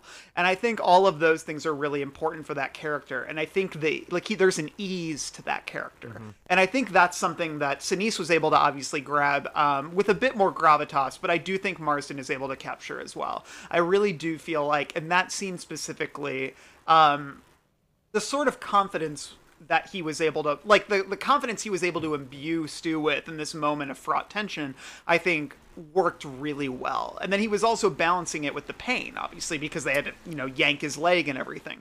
And so I do that too. I mean, they wisely build towards that moment because, as you mentioned before, that scenes with Franny is great. And you really get that. It's like the first moment in this entire series where you actually buy their relationship, and a lot of it's because, I disagree. I've bought them earlier. But ultimately get the feeling of the tension between them, because before you're like, okay, yeah, well, we know that they're supposed to be together. In this one, I really did actually feel the emotional pull in ways I hadn't before, and I love how she keeps, you know, prodding him like, you need to swear, and he ultimately just says like, well, also I'll try. I'll try my hardest to make it back, and that's the best he can do. And that way that he's supposed to calm her down is such a nice foreshadowing of ultimately how he's going to have to do that with the rest of the 3 in that canyon. And so I don't know. I think Marsden hasn't really been able to do much in this series besides the first episode, which I think in that point we also said he was more like a video game character who he's just walking people with exposition.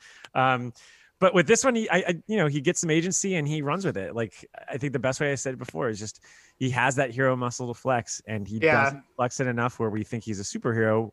I just think he's a regular everyday guy that can maybe, you know, bring some light and find some answers, and that's Stu. So, you know. Yeah, I think Jovan Adepo had some good moments as well, especially in that exchange with Stu when he keeps getting him to say, you know, I shall fear no evil. I like that Larry only sort of begrudgingly gets there, you know, like when Stu kind of forces him to repeat it to the point where he actually means it. Larry doesn't have that big moment where he's just like, I shall fear no evil, you know. It's just it's a very quiet sort of like, I'm doing this to pacify you, but maybe you're getting through to me just a little bit, you know. And it's like there is sort of this grudging sort of acceptance of it, and also this sort of realization, he's like, in this moment I do need to be that person. I do need to say I shall fear no evil because I am now the leader. And I thought that was some really nice subtle acting from him in that. I did enjoy Larry in this episode and in that moment, although it really pisses me off when people try to make me say things. And it reminded me of that moment in Scream 2 where the professor is like, say I'm a fighter, and keeps making her say it. I'm like, shut the fuck up. So that part bugged me a little bit. But the thing that I was struck by here was, and I think it's where the decision to have young hot Greg Kinnear play Glenn is kind of failing the story a little bit, because he seems like he's the same age as Stu. Yeah. And I was thinking that, I was like, this Glenn probably should be the leader because he's the one who's like kind of more resourceful. And that's where I think, and when he was falling down the ravine, I was like, he doesn't look like he's old and feeble at all. And I think that was the problem I was having. Although I will say I wouldn't want somebody else because I love Greg Kinnear in this role. I just think that changes the dynamic of the relationship, and they didn't really account for that in the story. Absolutely. I really agree with that. Yeah. I kind of wish Kojak was the reason why he fell. Like Kojak fell into him or something, and yeah, because I didn't quite buy that either. And I do love Greg Kinnear, and I think he's doing a good job. But I think there's certain things they could have done better in that sense. What if they had Richard Jenkins as it would have been great. That was who we cast, wasn't it? I think it was. I think it was either him or Father Callahan. I can't remember, but I do like the photo they take at the beginning, and Glenn's got the pen in his mouth. Yeah. Right. Oh, when that was taken. What that was? I thought it was like a pirate knife or something. When that was taken, I was thought the like, same thing too for a second. I was like, we're definitely not going to see that and be sad later. I know. Exactly. Yeah, it's not going to be shown in sepia. The Polaroid that's taken it or whatever the picture, you know. Okay, I know exactly how this is going to end based on that photograph. So Stu, let's just say that Stu comes back. I'm not going to spoil anything, but let's just say Stu does arrive back to Boulder. You know, he's going to be cleaning up his office, and you know, the sun's setting down, and all of a sudden, like, Franny comes in and is like, "Oh, you want me to make you a sandwich?" He's like, "No, I'm good." And he goes to sits down, and he opens up his drawer, and he sees the photo, and all of a sudden, Ennio Morricone's death theme starts playing. And then he goes, "Franny, Glenn would have wanted you to have this. He would have wanted a cop to have this." And then he's gonna walk outside in a the Boulder press guys gonna be like, "Stu, you got back. How do you feel?" Well, I think I'm gonna have a drink. They said they're gonna reappeal the plague. What are you gonna do then? That's a reference to Brian De Palma's The Untouchables. Oh God! I knew you were going right away. You know. Before we move on, any other characters we want to call out for having a stand-up, bang-up performance in this episode? We already mentioned it. I wanted to throw Ray's name out. I thought she got the most to do finally in this, and I dug it. I thought there was some funny moments, and I was like, okay, cool. They let her have a little bit of fun. I also want to put a shout-out for Kojak. Good dog doing a good performance. Oh, Randall, did any of you guys think that when he heard the dog and the dog came up over the cliff, that he was going to be like, "You're not Kojak." And it was going to be Kooj. It was like Kojak wearing sunglasses and a white dress, and it's oh my God, flag got to you, Kojak. Here's what I thought was going to happen. That's my. Then we hear the put on spell on you, needle drop again. And then you realize that flag has turned Kojak into Kooj. Here's what I thought was going to happen. He's just like, no, not Cujo. I did think that I wanted to get Randall's take on this though, but Stu throws a rock at Kojak, and I didn't like that. That was the cheetah ending. That was like, go away, Get cheetah. We can't. Get out of This here, is boy. for the best. Okay, here's what I thought was going to happen though. I thought instead of handing him the pills, I thought Glenn was going to give him the Polaroid. He was like, just click it, and you click it once, and you see something off in the distance, and you click it again, and the picture is closer and closer and closer, and you realize that it's Kojak coming closer and closer and closer, and that's what brings him to the ravine, saving him because he is the son Kojak.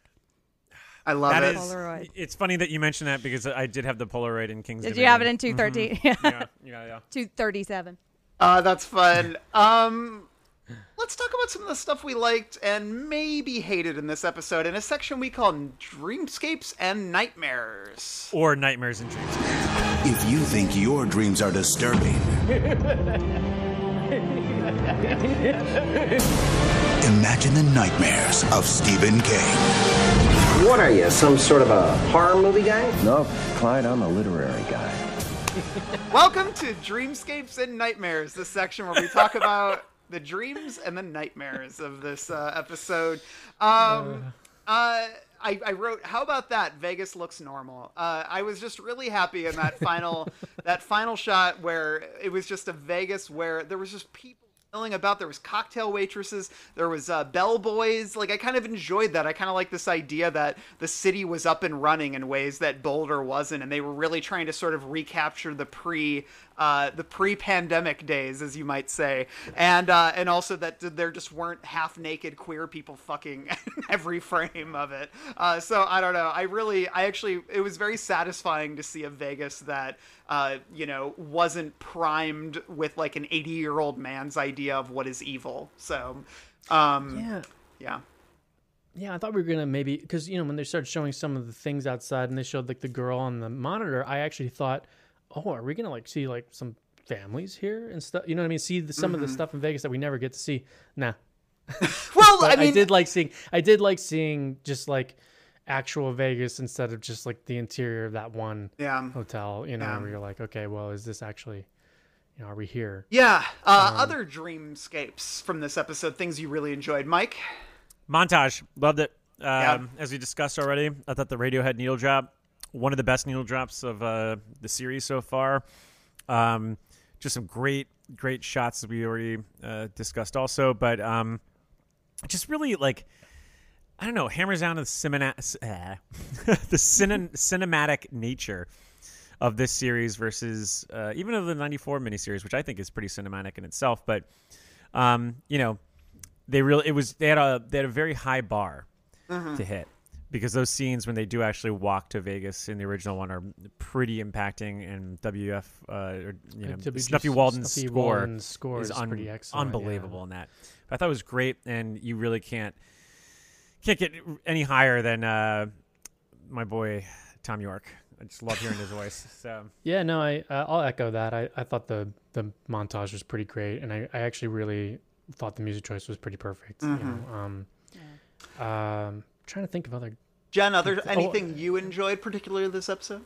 Yeah, I got two that are actually related to both of the things we just talked about. I loved the montage as Harold was reading his letter, actually Larry reading it. But I loved like just all of the scenes of like what he's leaving behind. Yeah. And I thought that was just really well done. And it was the rejection letter, I think, was the last thing. And I just liked that acknowledgement that this is what has all led to Harold. And I mean, not that they're letting him off the hook. And actually, I liked that they're saying that in a moment where they're not letting him off the hook for all of that. But I liked that. And I loved when they pull up to the casino, Baby Can You Dig Your Man is playing. Yes. And I will say, I have on record as hating that song from the very beginning of the time I've read this book. And I think they did a really great job of rewriting it. And I think it sounds really cool. And I love that it's playing there as they come in. I think that's a real kind of fuck you move to Larry. Yes, you know? I loved it. That's a burn. And it sounds. I wish we had seen him kind of realize it too. It sounds like a real hit song too. Like, it does. I hear that and I'm like, that is a song that would be big on the radio. Like, I absolutely buy that. Yep. Yeah. What does that say? Hey, the song's not bad. Yep. I'm gonna drop listen the to it after single, this. CBS. Hey, this song ain't half bad. We got a house band here. I don't know if this is a dreamscape necessarily or a nightmare, but I thought it was kind of a neat touch that I didn't notice until my second watch. But you quickly see that there is an RF carved into Nadine's leg. Oh, interesting. I saw that, but I didn't catch what it was. Cool. Good catch. I thought all I could think of was the what's it called? The HBO doc. Wait, which one? Nexium? Nexium? Nexium. The valve? I was like, is there a point to this? Is she gonna like property burn that off of her in the next step, and then that's what like is that the spell? Like that's what happened to why do this? No one forever. else has this. Like I don't know. I thought that was weird. I thought it was an eerie touch. I kind of liked it. Any nightmares? Any things that you really hated in this episode that we haven't had a chance to touch on yet? I mean, I talked about the needle drop for Radiohead, and I also talked already about the Screaming Jay Hawkins spell on you. It is a little too on the nose for me. I think it's not awful. It's not awful, but it just felt, after just hitting a home run, or dare I say, grand slam with Radiohead. This was just this is like bases loaded. And you hit you hit too many foul balls, right? And then you get stuck out. You know what they thought? They thought we haven't really gotten the Hocus Pocus focus group yet. So let's just put a thought on you in here. Let's do it. They've been asking for it every episode. Let's do it. Right. Well, what if that Mac? No, yeah, I didn't dig that, but I did dig Baby Can You Dig Your Man? I did too. Yeah. But what if I really didn't like? But to go into the Hocus Pocus thing, let's just say that. What if Nadine, after the sex, she came out and it was Bette Midler in the Hocus Pocus wardrobe, like, and we're supposed to that's Nadine for the rest of the series at this point. Weirdest like, crossover ever. Okay, They've been but here's promising a sequel forever. But it's an ode to That's true. McGarris. Oh yeah, I guess it is an ode to McGarris. Yeah. Here's the thing that really bugged me about that needle drop, though, is that it starts before we've left Stu. Like, we're having Stu, he had this really poignant moment, and he's stuck by himself now, and then we're still seeing him, and then there's this really jarring, like, bonky needle drop, and it was just really... What if Stu had just been... Who's playing Screaming Jay Hawkins? Kojak, He is that starts you? dancing. A Kojak's got a dreamscape I do boombox want in to... his mouth. He's like, it's like in his teeth, like... Oh. Is that a talk boy? That's something I would have liked if they showed up at Vegas and they did show Kujak there as Kuj, like he's like fully embraced like the Vegas life, you know, sitting on a throne with like a little. There like, was a crown hat. dreamscape that I did miss that I forgot to mention was I do like that they keep showing. I'm laughing because it's silly, but it's in the book. I do like that they keep showing Flag levitating because like that's like one of the only things that he can do, and he thinks he's hot shit, and I do love that in the book how they play that up. Like he's really just kind of like this peon. He's not the devil, you know. He's just like this. He's just this fucking thing that like happens to be semi-evil, you know, and that's like some of the only things that he can do, and I love that because like it's just it just kind of shows like he's just not as terrifying as like we're supposed to think he is, because he's not, you know. He's kind of bluster. We can fight this guy, and the people have just been, you know, like Harold says, you know, he's been willingly misled. Mm-hmm. Yeah. Oh, another thing I liked was speaking of Harold is the payday. I know you mentioned it earlier, but I think like him eating the payday, as he was, you know, sitting there impaled, you know, on this hill, and like preserving it. I thought like saving it, some of it for later, I thought was a nice way to show the passage of time, like the idea that he is there for a long time, and that he is like still thinking clearly enough that he's like, okay, I'm trying to ration this out. And also, I think just it's a touch back to his old life. You know, I think the payday is sort of a represent. I wish they kind of played it up a little bit earlier, that he does have this love for these, because I think it would have been a poignant moment in terms of thinking about who he used to be versus. Yeah, I mean, it's interesting to think how long they've been there. I was trying to imagine, or trying to scale out how much time had passed, because, you know, when he does kill himself and when they do arrive, that's after the montage. So I have to imagine that it must have been weeks since his death by the time they arrive. I mean, his face is pretty much pecked off at that point. So clearly, like, the birds have been doing some work for a while. Mm-hmm. There's no stubble, though, so like- there's no way to know. That's true. I feel like I gotta watch it again, because I'm curious about what we were saying about the passage of time in like the montage of the walk as well. Yeah. Because I wasn't really keying in on like them varying what they're wearing, even though they're only supposed to be wearing one thing. So it's kind of hard to notate the passage of time unless they are like is a hair thing, but they obviously are I shaving. wish they and gave stuff. Ray a huge beard. So, yeah.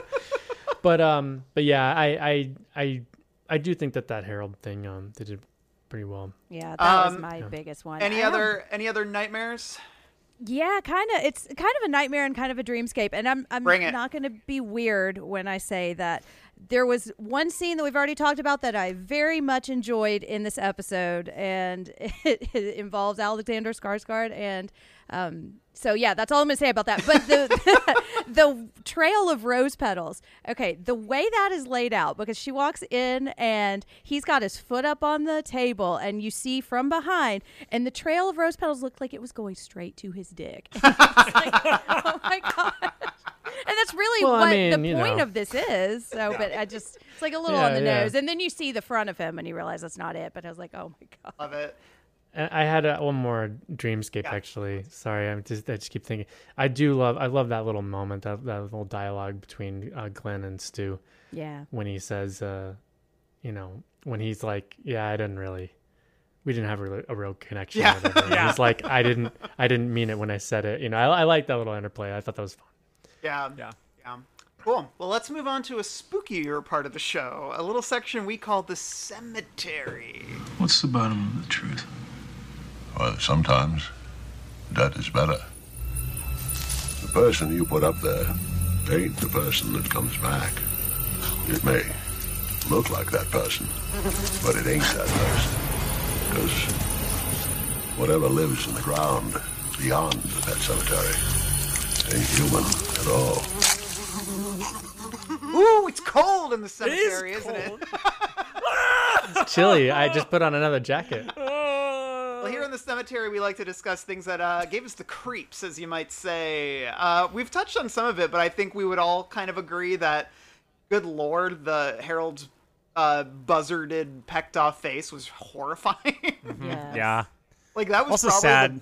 that's up there with Tube Neck in terms of the really, really sort of visceral, physical transformations, the gore effects that they invested in this show. I genuinely recoiled, and I'm somebody who these days I'm not too put off by things like that, but genuinely recoiled when I saw his face after the buzzards moved away from it. So very effective, and I love what you said earlier, Mike, about the kind of dual faces. Or was that you, Mike? Somebody said that. The idea that he's been wearing a face this entire time. Yeah, and I like it's that a gone. lot. It's gone. So, I do want to. We've teased this a lot, and I've shit on Vegas for one episode. I wasn't on last week's, but for the ultimately the first introduction to it, I certainly did not like. But man, this one really chilled the bones. Like I thought, like seeing the empty streets with the sirens and the video was really chilling. Like you don't really get to hear what Glenn says.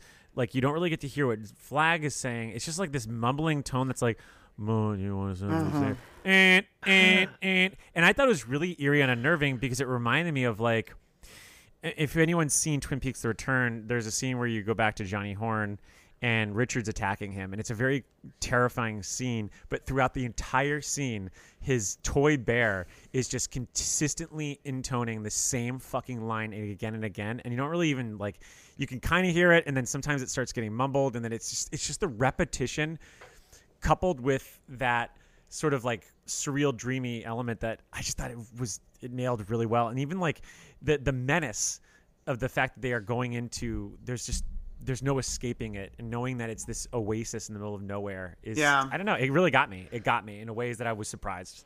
So. Yeah, I agree 100%. I thought the depiction of Vegas here was the best it's been. The empty streets, all of those things, and just the fact that he had like a kid on his lap as he was talking, it was very eerie to me, and it made me wish that earlier in the series we had seen sort of Flag the propagandist, we only get to really see that one moment where he addresses everybody, and it's so corny, where he's like, "They said you weren't allowed to like sex," and it's like, come on. Right. Like, I would have much rather seen sort of what propaganda is he feeding these people in terms of what he's promising them and what he is saying New Vegas is versus what it really is. This little section where they drive through there said so much more about Vegas than we've learned at all so far up until this point. And I love the idea of them refashioning these statues in his image. That's, a very eerie thing that is very biblical that I think is very unnerving and something I enjoyed a lot. I thought it was a little bit much that just people beating up a random man in the street. but that was kind of what I liked. I mean, in a scary way, because it reminded me of The Purge. And I was thinking, is this what he is promising? And this is like the way that he is exerting control. And yeah, like what you said, I wish we had seen more of that, because I remember the first preview we saw, we heard some of that speech, and I was like, well, that's kind of compelling. Although equating sex with violence, I'm not sure I'm down with. But like, I wanted to. It's what you keep saying. Like, I want to see why somebody would want to go to Vegas, and I think here we saw a little bit of that. It's like license to be brutal and to hurt other people. God, it would have been so much more effective if they did model Flag off of like Greg Stilson. Yeah. In the sense of like, especially during Trump's reign. Yeah, I would have liked to see Flag more as like the politician, all those aspects. Like, I just feel like I wanted to see him lord over people a little bit more, That would have been... He's almost like a total recluse. Yeah. Well, I guess he is in many ways. He only shows up on like the big stages stuff. It's true. He's not really like a man about town. Yeah, like he's like that in the book too. You're right, Mac. It's like he's not in with the people, but at the same time, I wish we could have seen just a few more moments where he, or at least Lloyd, like just show us the propaganda, show us what they're telling them, you know? Right. But so I feel like this was kind of the best depiction we got of that. And I also found it very eerie, Mike. I think sort of the empty streets and that shot of the lone wolf, you know, in the road was very effective to me. I like that a lot. Any other spooky moments, things that freaked you out? Harold's face right before Nadine leaves really freaked me out when he's yelling. It's just Owen Teague's like plastic face, you know, with the blood all over it, and that the thought of just being stuck there and you know for sure nobody is coming. It just kind of haunts me. Yeah, the leg too for me. I think a good leg crack will always get me and make me scream a little bit when I'm watching something. And I thought, you know, that the sound effect was like perfectly timed, and then sort of building it up to yanking the leg straight was. You know, I think scenes like that, we see them all the time in art and horror and things like that, but it never fails to get me, and I thought this was a very well done version of that. I was definitely flinching in ways that I think were very effective. So yeah, I agree with you, Randall. I wrote down that yeesh, Stu's leg is really effed up. I was Like, worried that they were yikes, going to that do was the really done well. fingernail peeling back, though, because I think they mentioned that in the book. And I hate that. Stuck with me. Drives me crazy. No, they do. Right. That does happen in the book, and it is so gross. I hate that shit.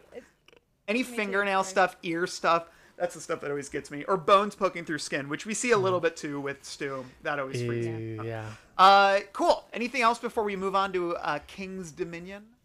Just that I put a spell on you, needle drop. That was frightening. What was the needle drop at the very end? What was the song over the credits?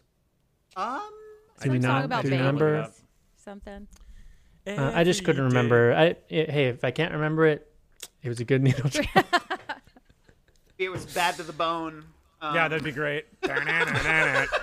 And they Welcome just, to it's New just Vegas. instead of showing like all the stuff that they show at the end, it's just a close up on Stu's broken bones. He's got bad bones. On that note, let's pivot over to King's Dominion. There's another world out there. I know there is.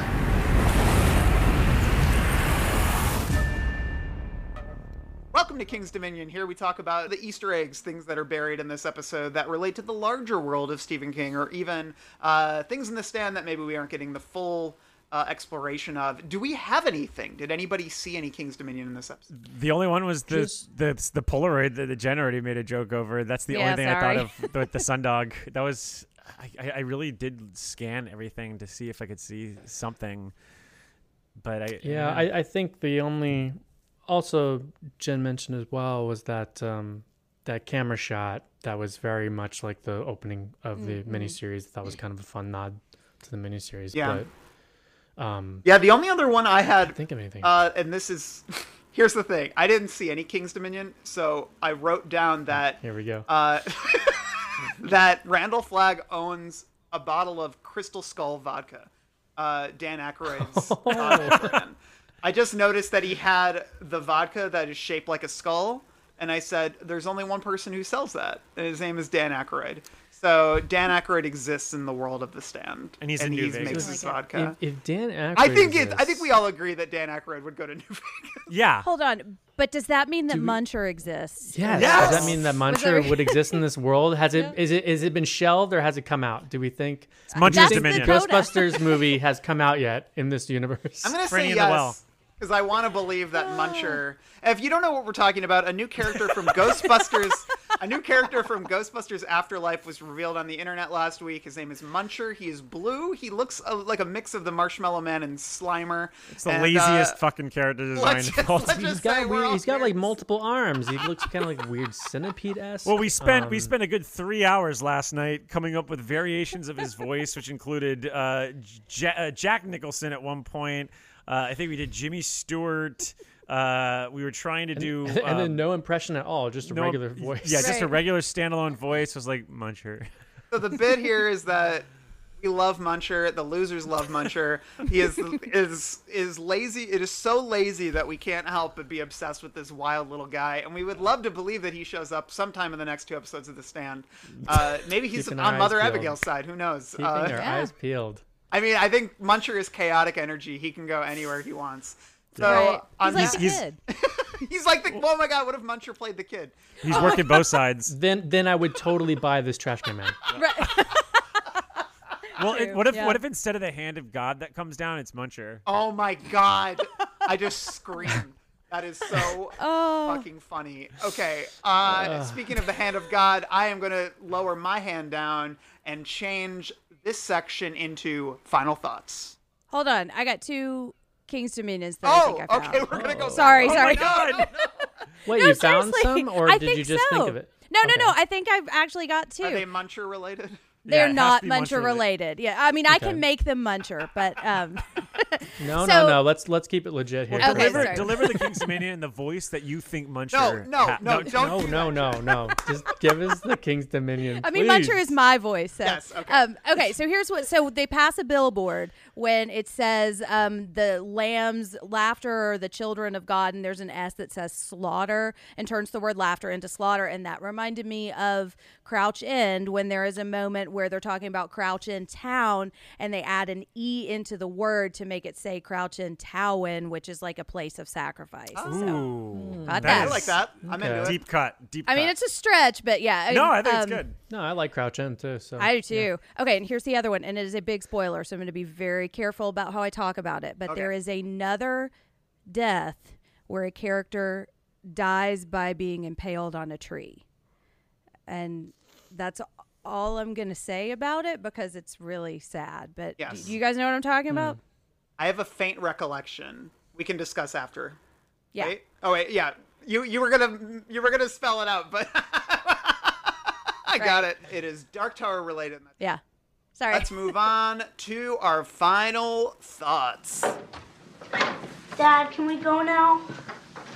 You ready? Yeah, we've been ready for an hour. Okay, I'll be right there. You said that a half hour ago. Yeah, my dad's weird. He gets like that when he's writing. Welcome to Final Thoughts, where we share our final thoughts. Let's give a Clown Nose ranking and our MVP of this episode. Michael Rothman, please share your Bright Red Pennywise Clown Nose rating and your MVP. Well, I mean, look, you get a lot of movement in this episode, I think, which makes sense given the fucking title, The Walk. But, you know, this is I think it's a very cohesive episode. You know, Harold gets an emotional send-off that really does feel true to the character. It's filled with hate, pain, tragedy. Love it. Feels like a really earned final lap for Owen Teague. And I actually still kind of hope he pops up. Look, this is a series of flashbacks, so we can bring back Teague. Teague. And then on the flip side, that kind of works as a nice parallel is, you know, Nadine, where she ends up. And it's also a very tragic and beautiful for a variety of reasons. But, you know, this is kind of the second act of a war parable that we're seeing here, and where we're actually seeing the consequences of those villains and those actions, and where they're going to lead them, and how they're going to have to live with those consequences, and also what those consequences lead to, and the collateral damage of it all. And it's right there in that walk. So I think it's succinct. I think it's distinctive. I think it's oddly emotional. I found myself not crying. I haven't cried once in this series, but it definitely it stirred up some emotions in me, which says a lot. So this gets the big old 4 Pennywise Clown Noses for me, and my MVP is Marsden. So I'm giving it to him. I think this is his time to shine, and I don't mean the Overlook variety. So.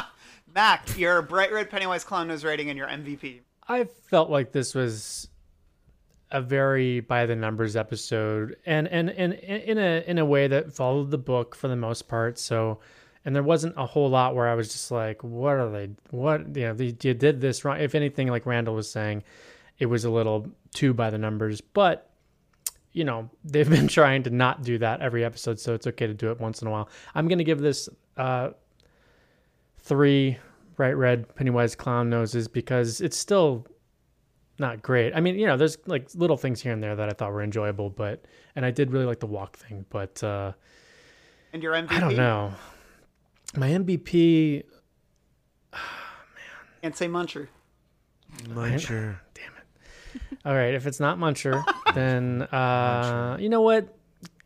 I'm gonna give it to Kojak. Yes, because he had to stretch his acting bones in this episode, and I knew you were gonna give it to the goddamn dog. Anytime a dog can fake me out and make me think he's Cooge, he gets all the stars and all the Pennywise clown noses. I'm gonna give Kojak 5 Pennywise clown noses. The dog? MVP You're here. giving it to the dog?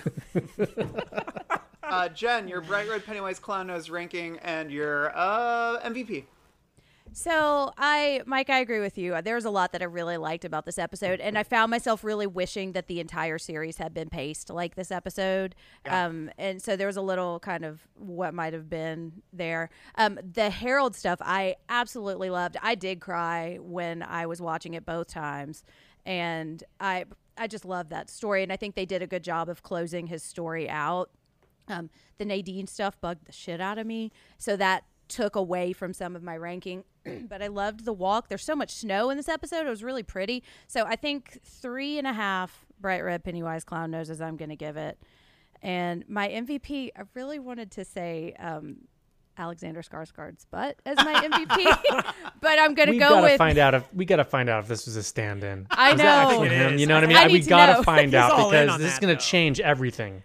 True, exactly. I would revoke my MVP status if that's the case. But I got to actually give it to Owen Teague because I think he has been my MVP every episode that I've been on. I think he's at least made it to one of these choices every episode. Yeah. He'll still be the MVP the next 2 episodes. True, yeah. Remember when Harold did this? Yeah.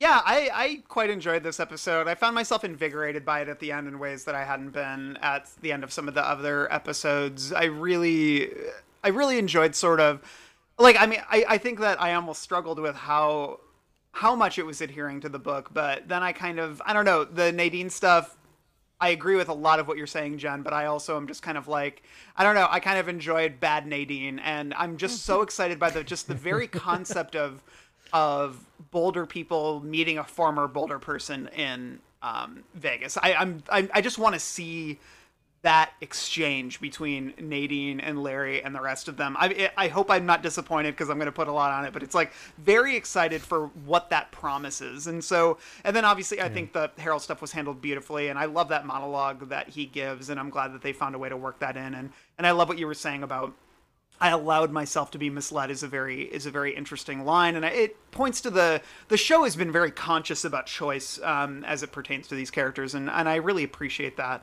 So yeah, overall though, I did really like it. Hated the Mother Abigail stuff, and struggled with a few other aspects, but I'm gonna give this 3.5 Bright Red Pennywise clown noses, and my MVP, I'm going to say Vincenzo Natali, the director, because I thought this episode was really, really well directed, and the gore and the horror, I think, was effective in this episode in ways that better elevated from previous episodes. So, yeah, I'm going to give him my MVP trophy, which I do. I mail a trophy to the actors after every episode that I've given an MVP to. I mail them in snail mail. Yeah, I do it myself. No, I'm just kidding. I don't do that at all. I was going to say, that's really kind of you. I have individual trophies made. And I say I gave you a trophy on the podcast, so here you go. This has been fun, y'all. We're going to be back next week with episode 8. Cannot wait for it. The Stand. Yeah, it's called The Stand, and I believe it's also directed by Vincenzo Natali, which I'm excited about. Yeah, so very excited for that. And we've also got our next book episodes coming up, Desperation and the Regulators, which we're going to be doing across several weeks. We're going to be doing them in tandem so we can talk about the connections between them. Lots of fun stuff. If you're not a Patreon subscriber, you should find us over at patreon.com/thebarons. We've got a lot of fun stuff going.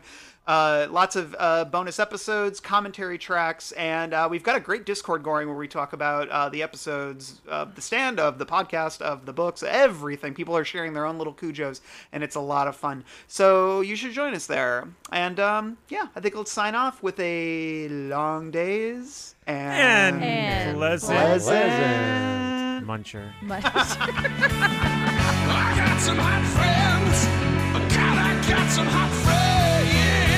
I got some hot friends.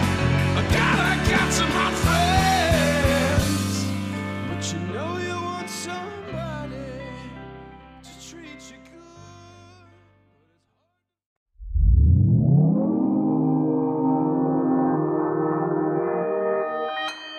Consequence Podcast Network.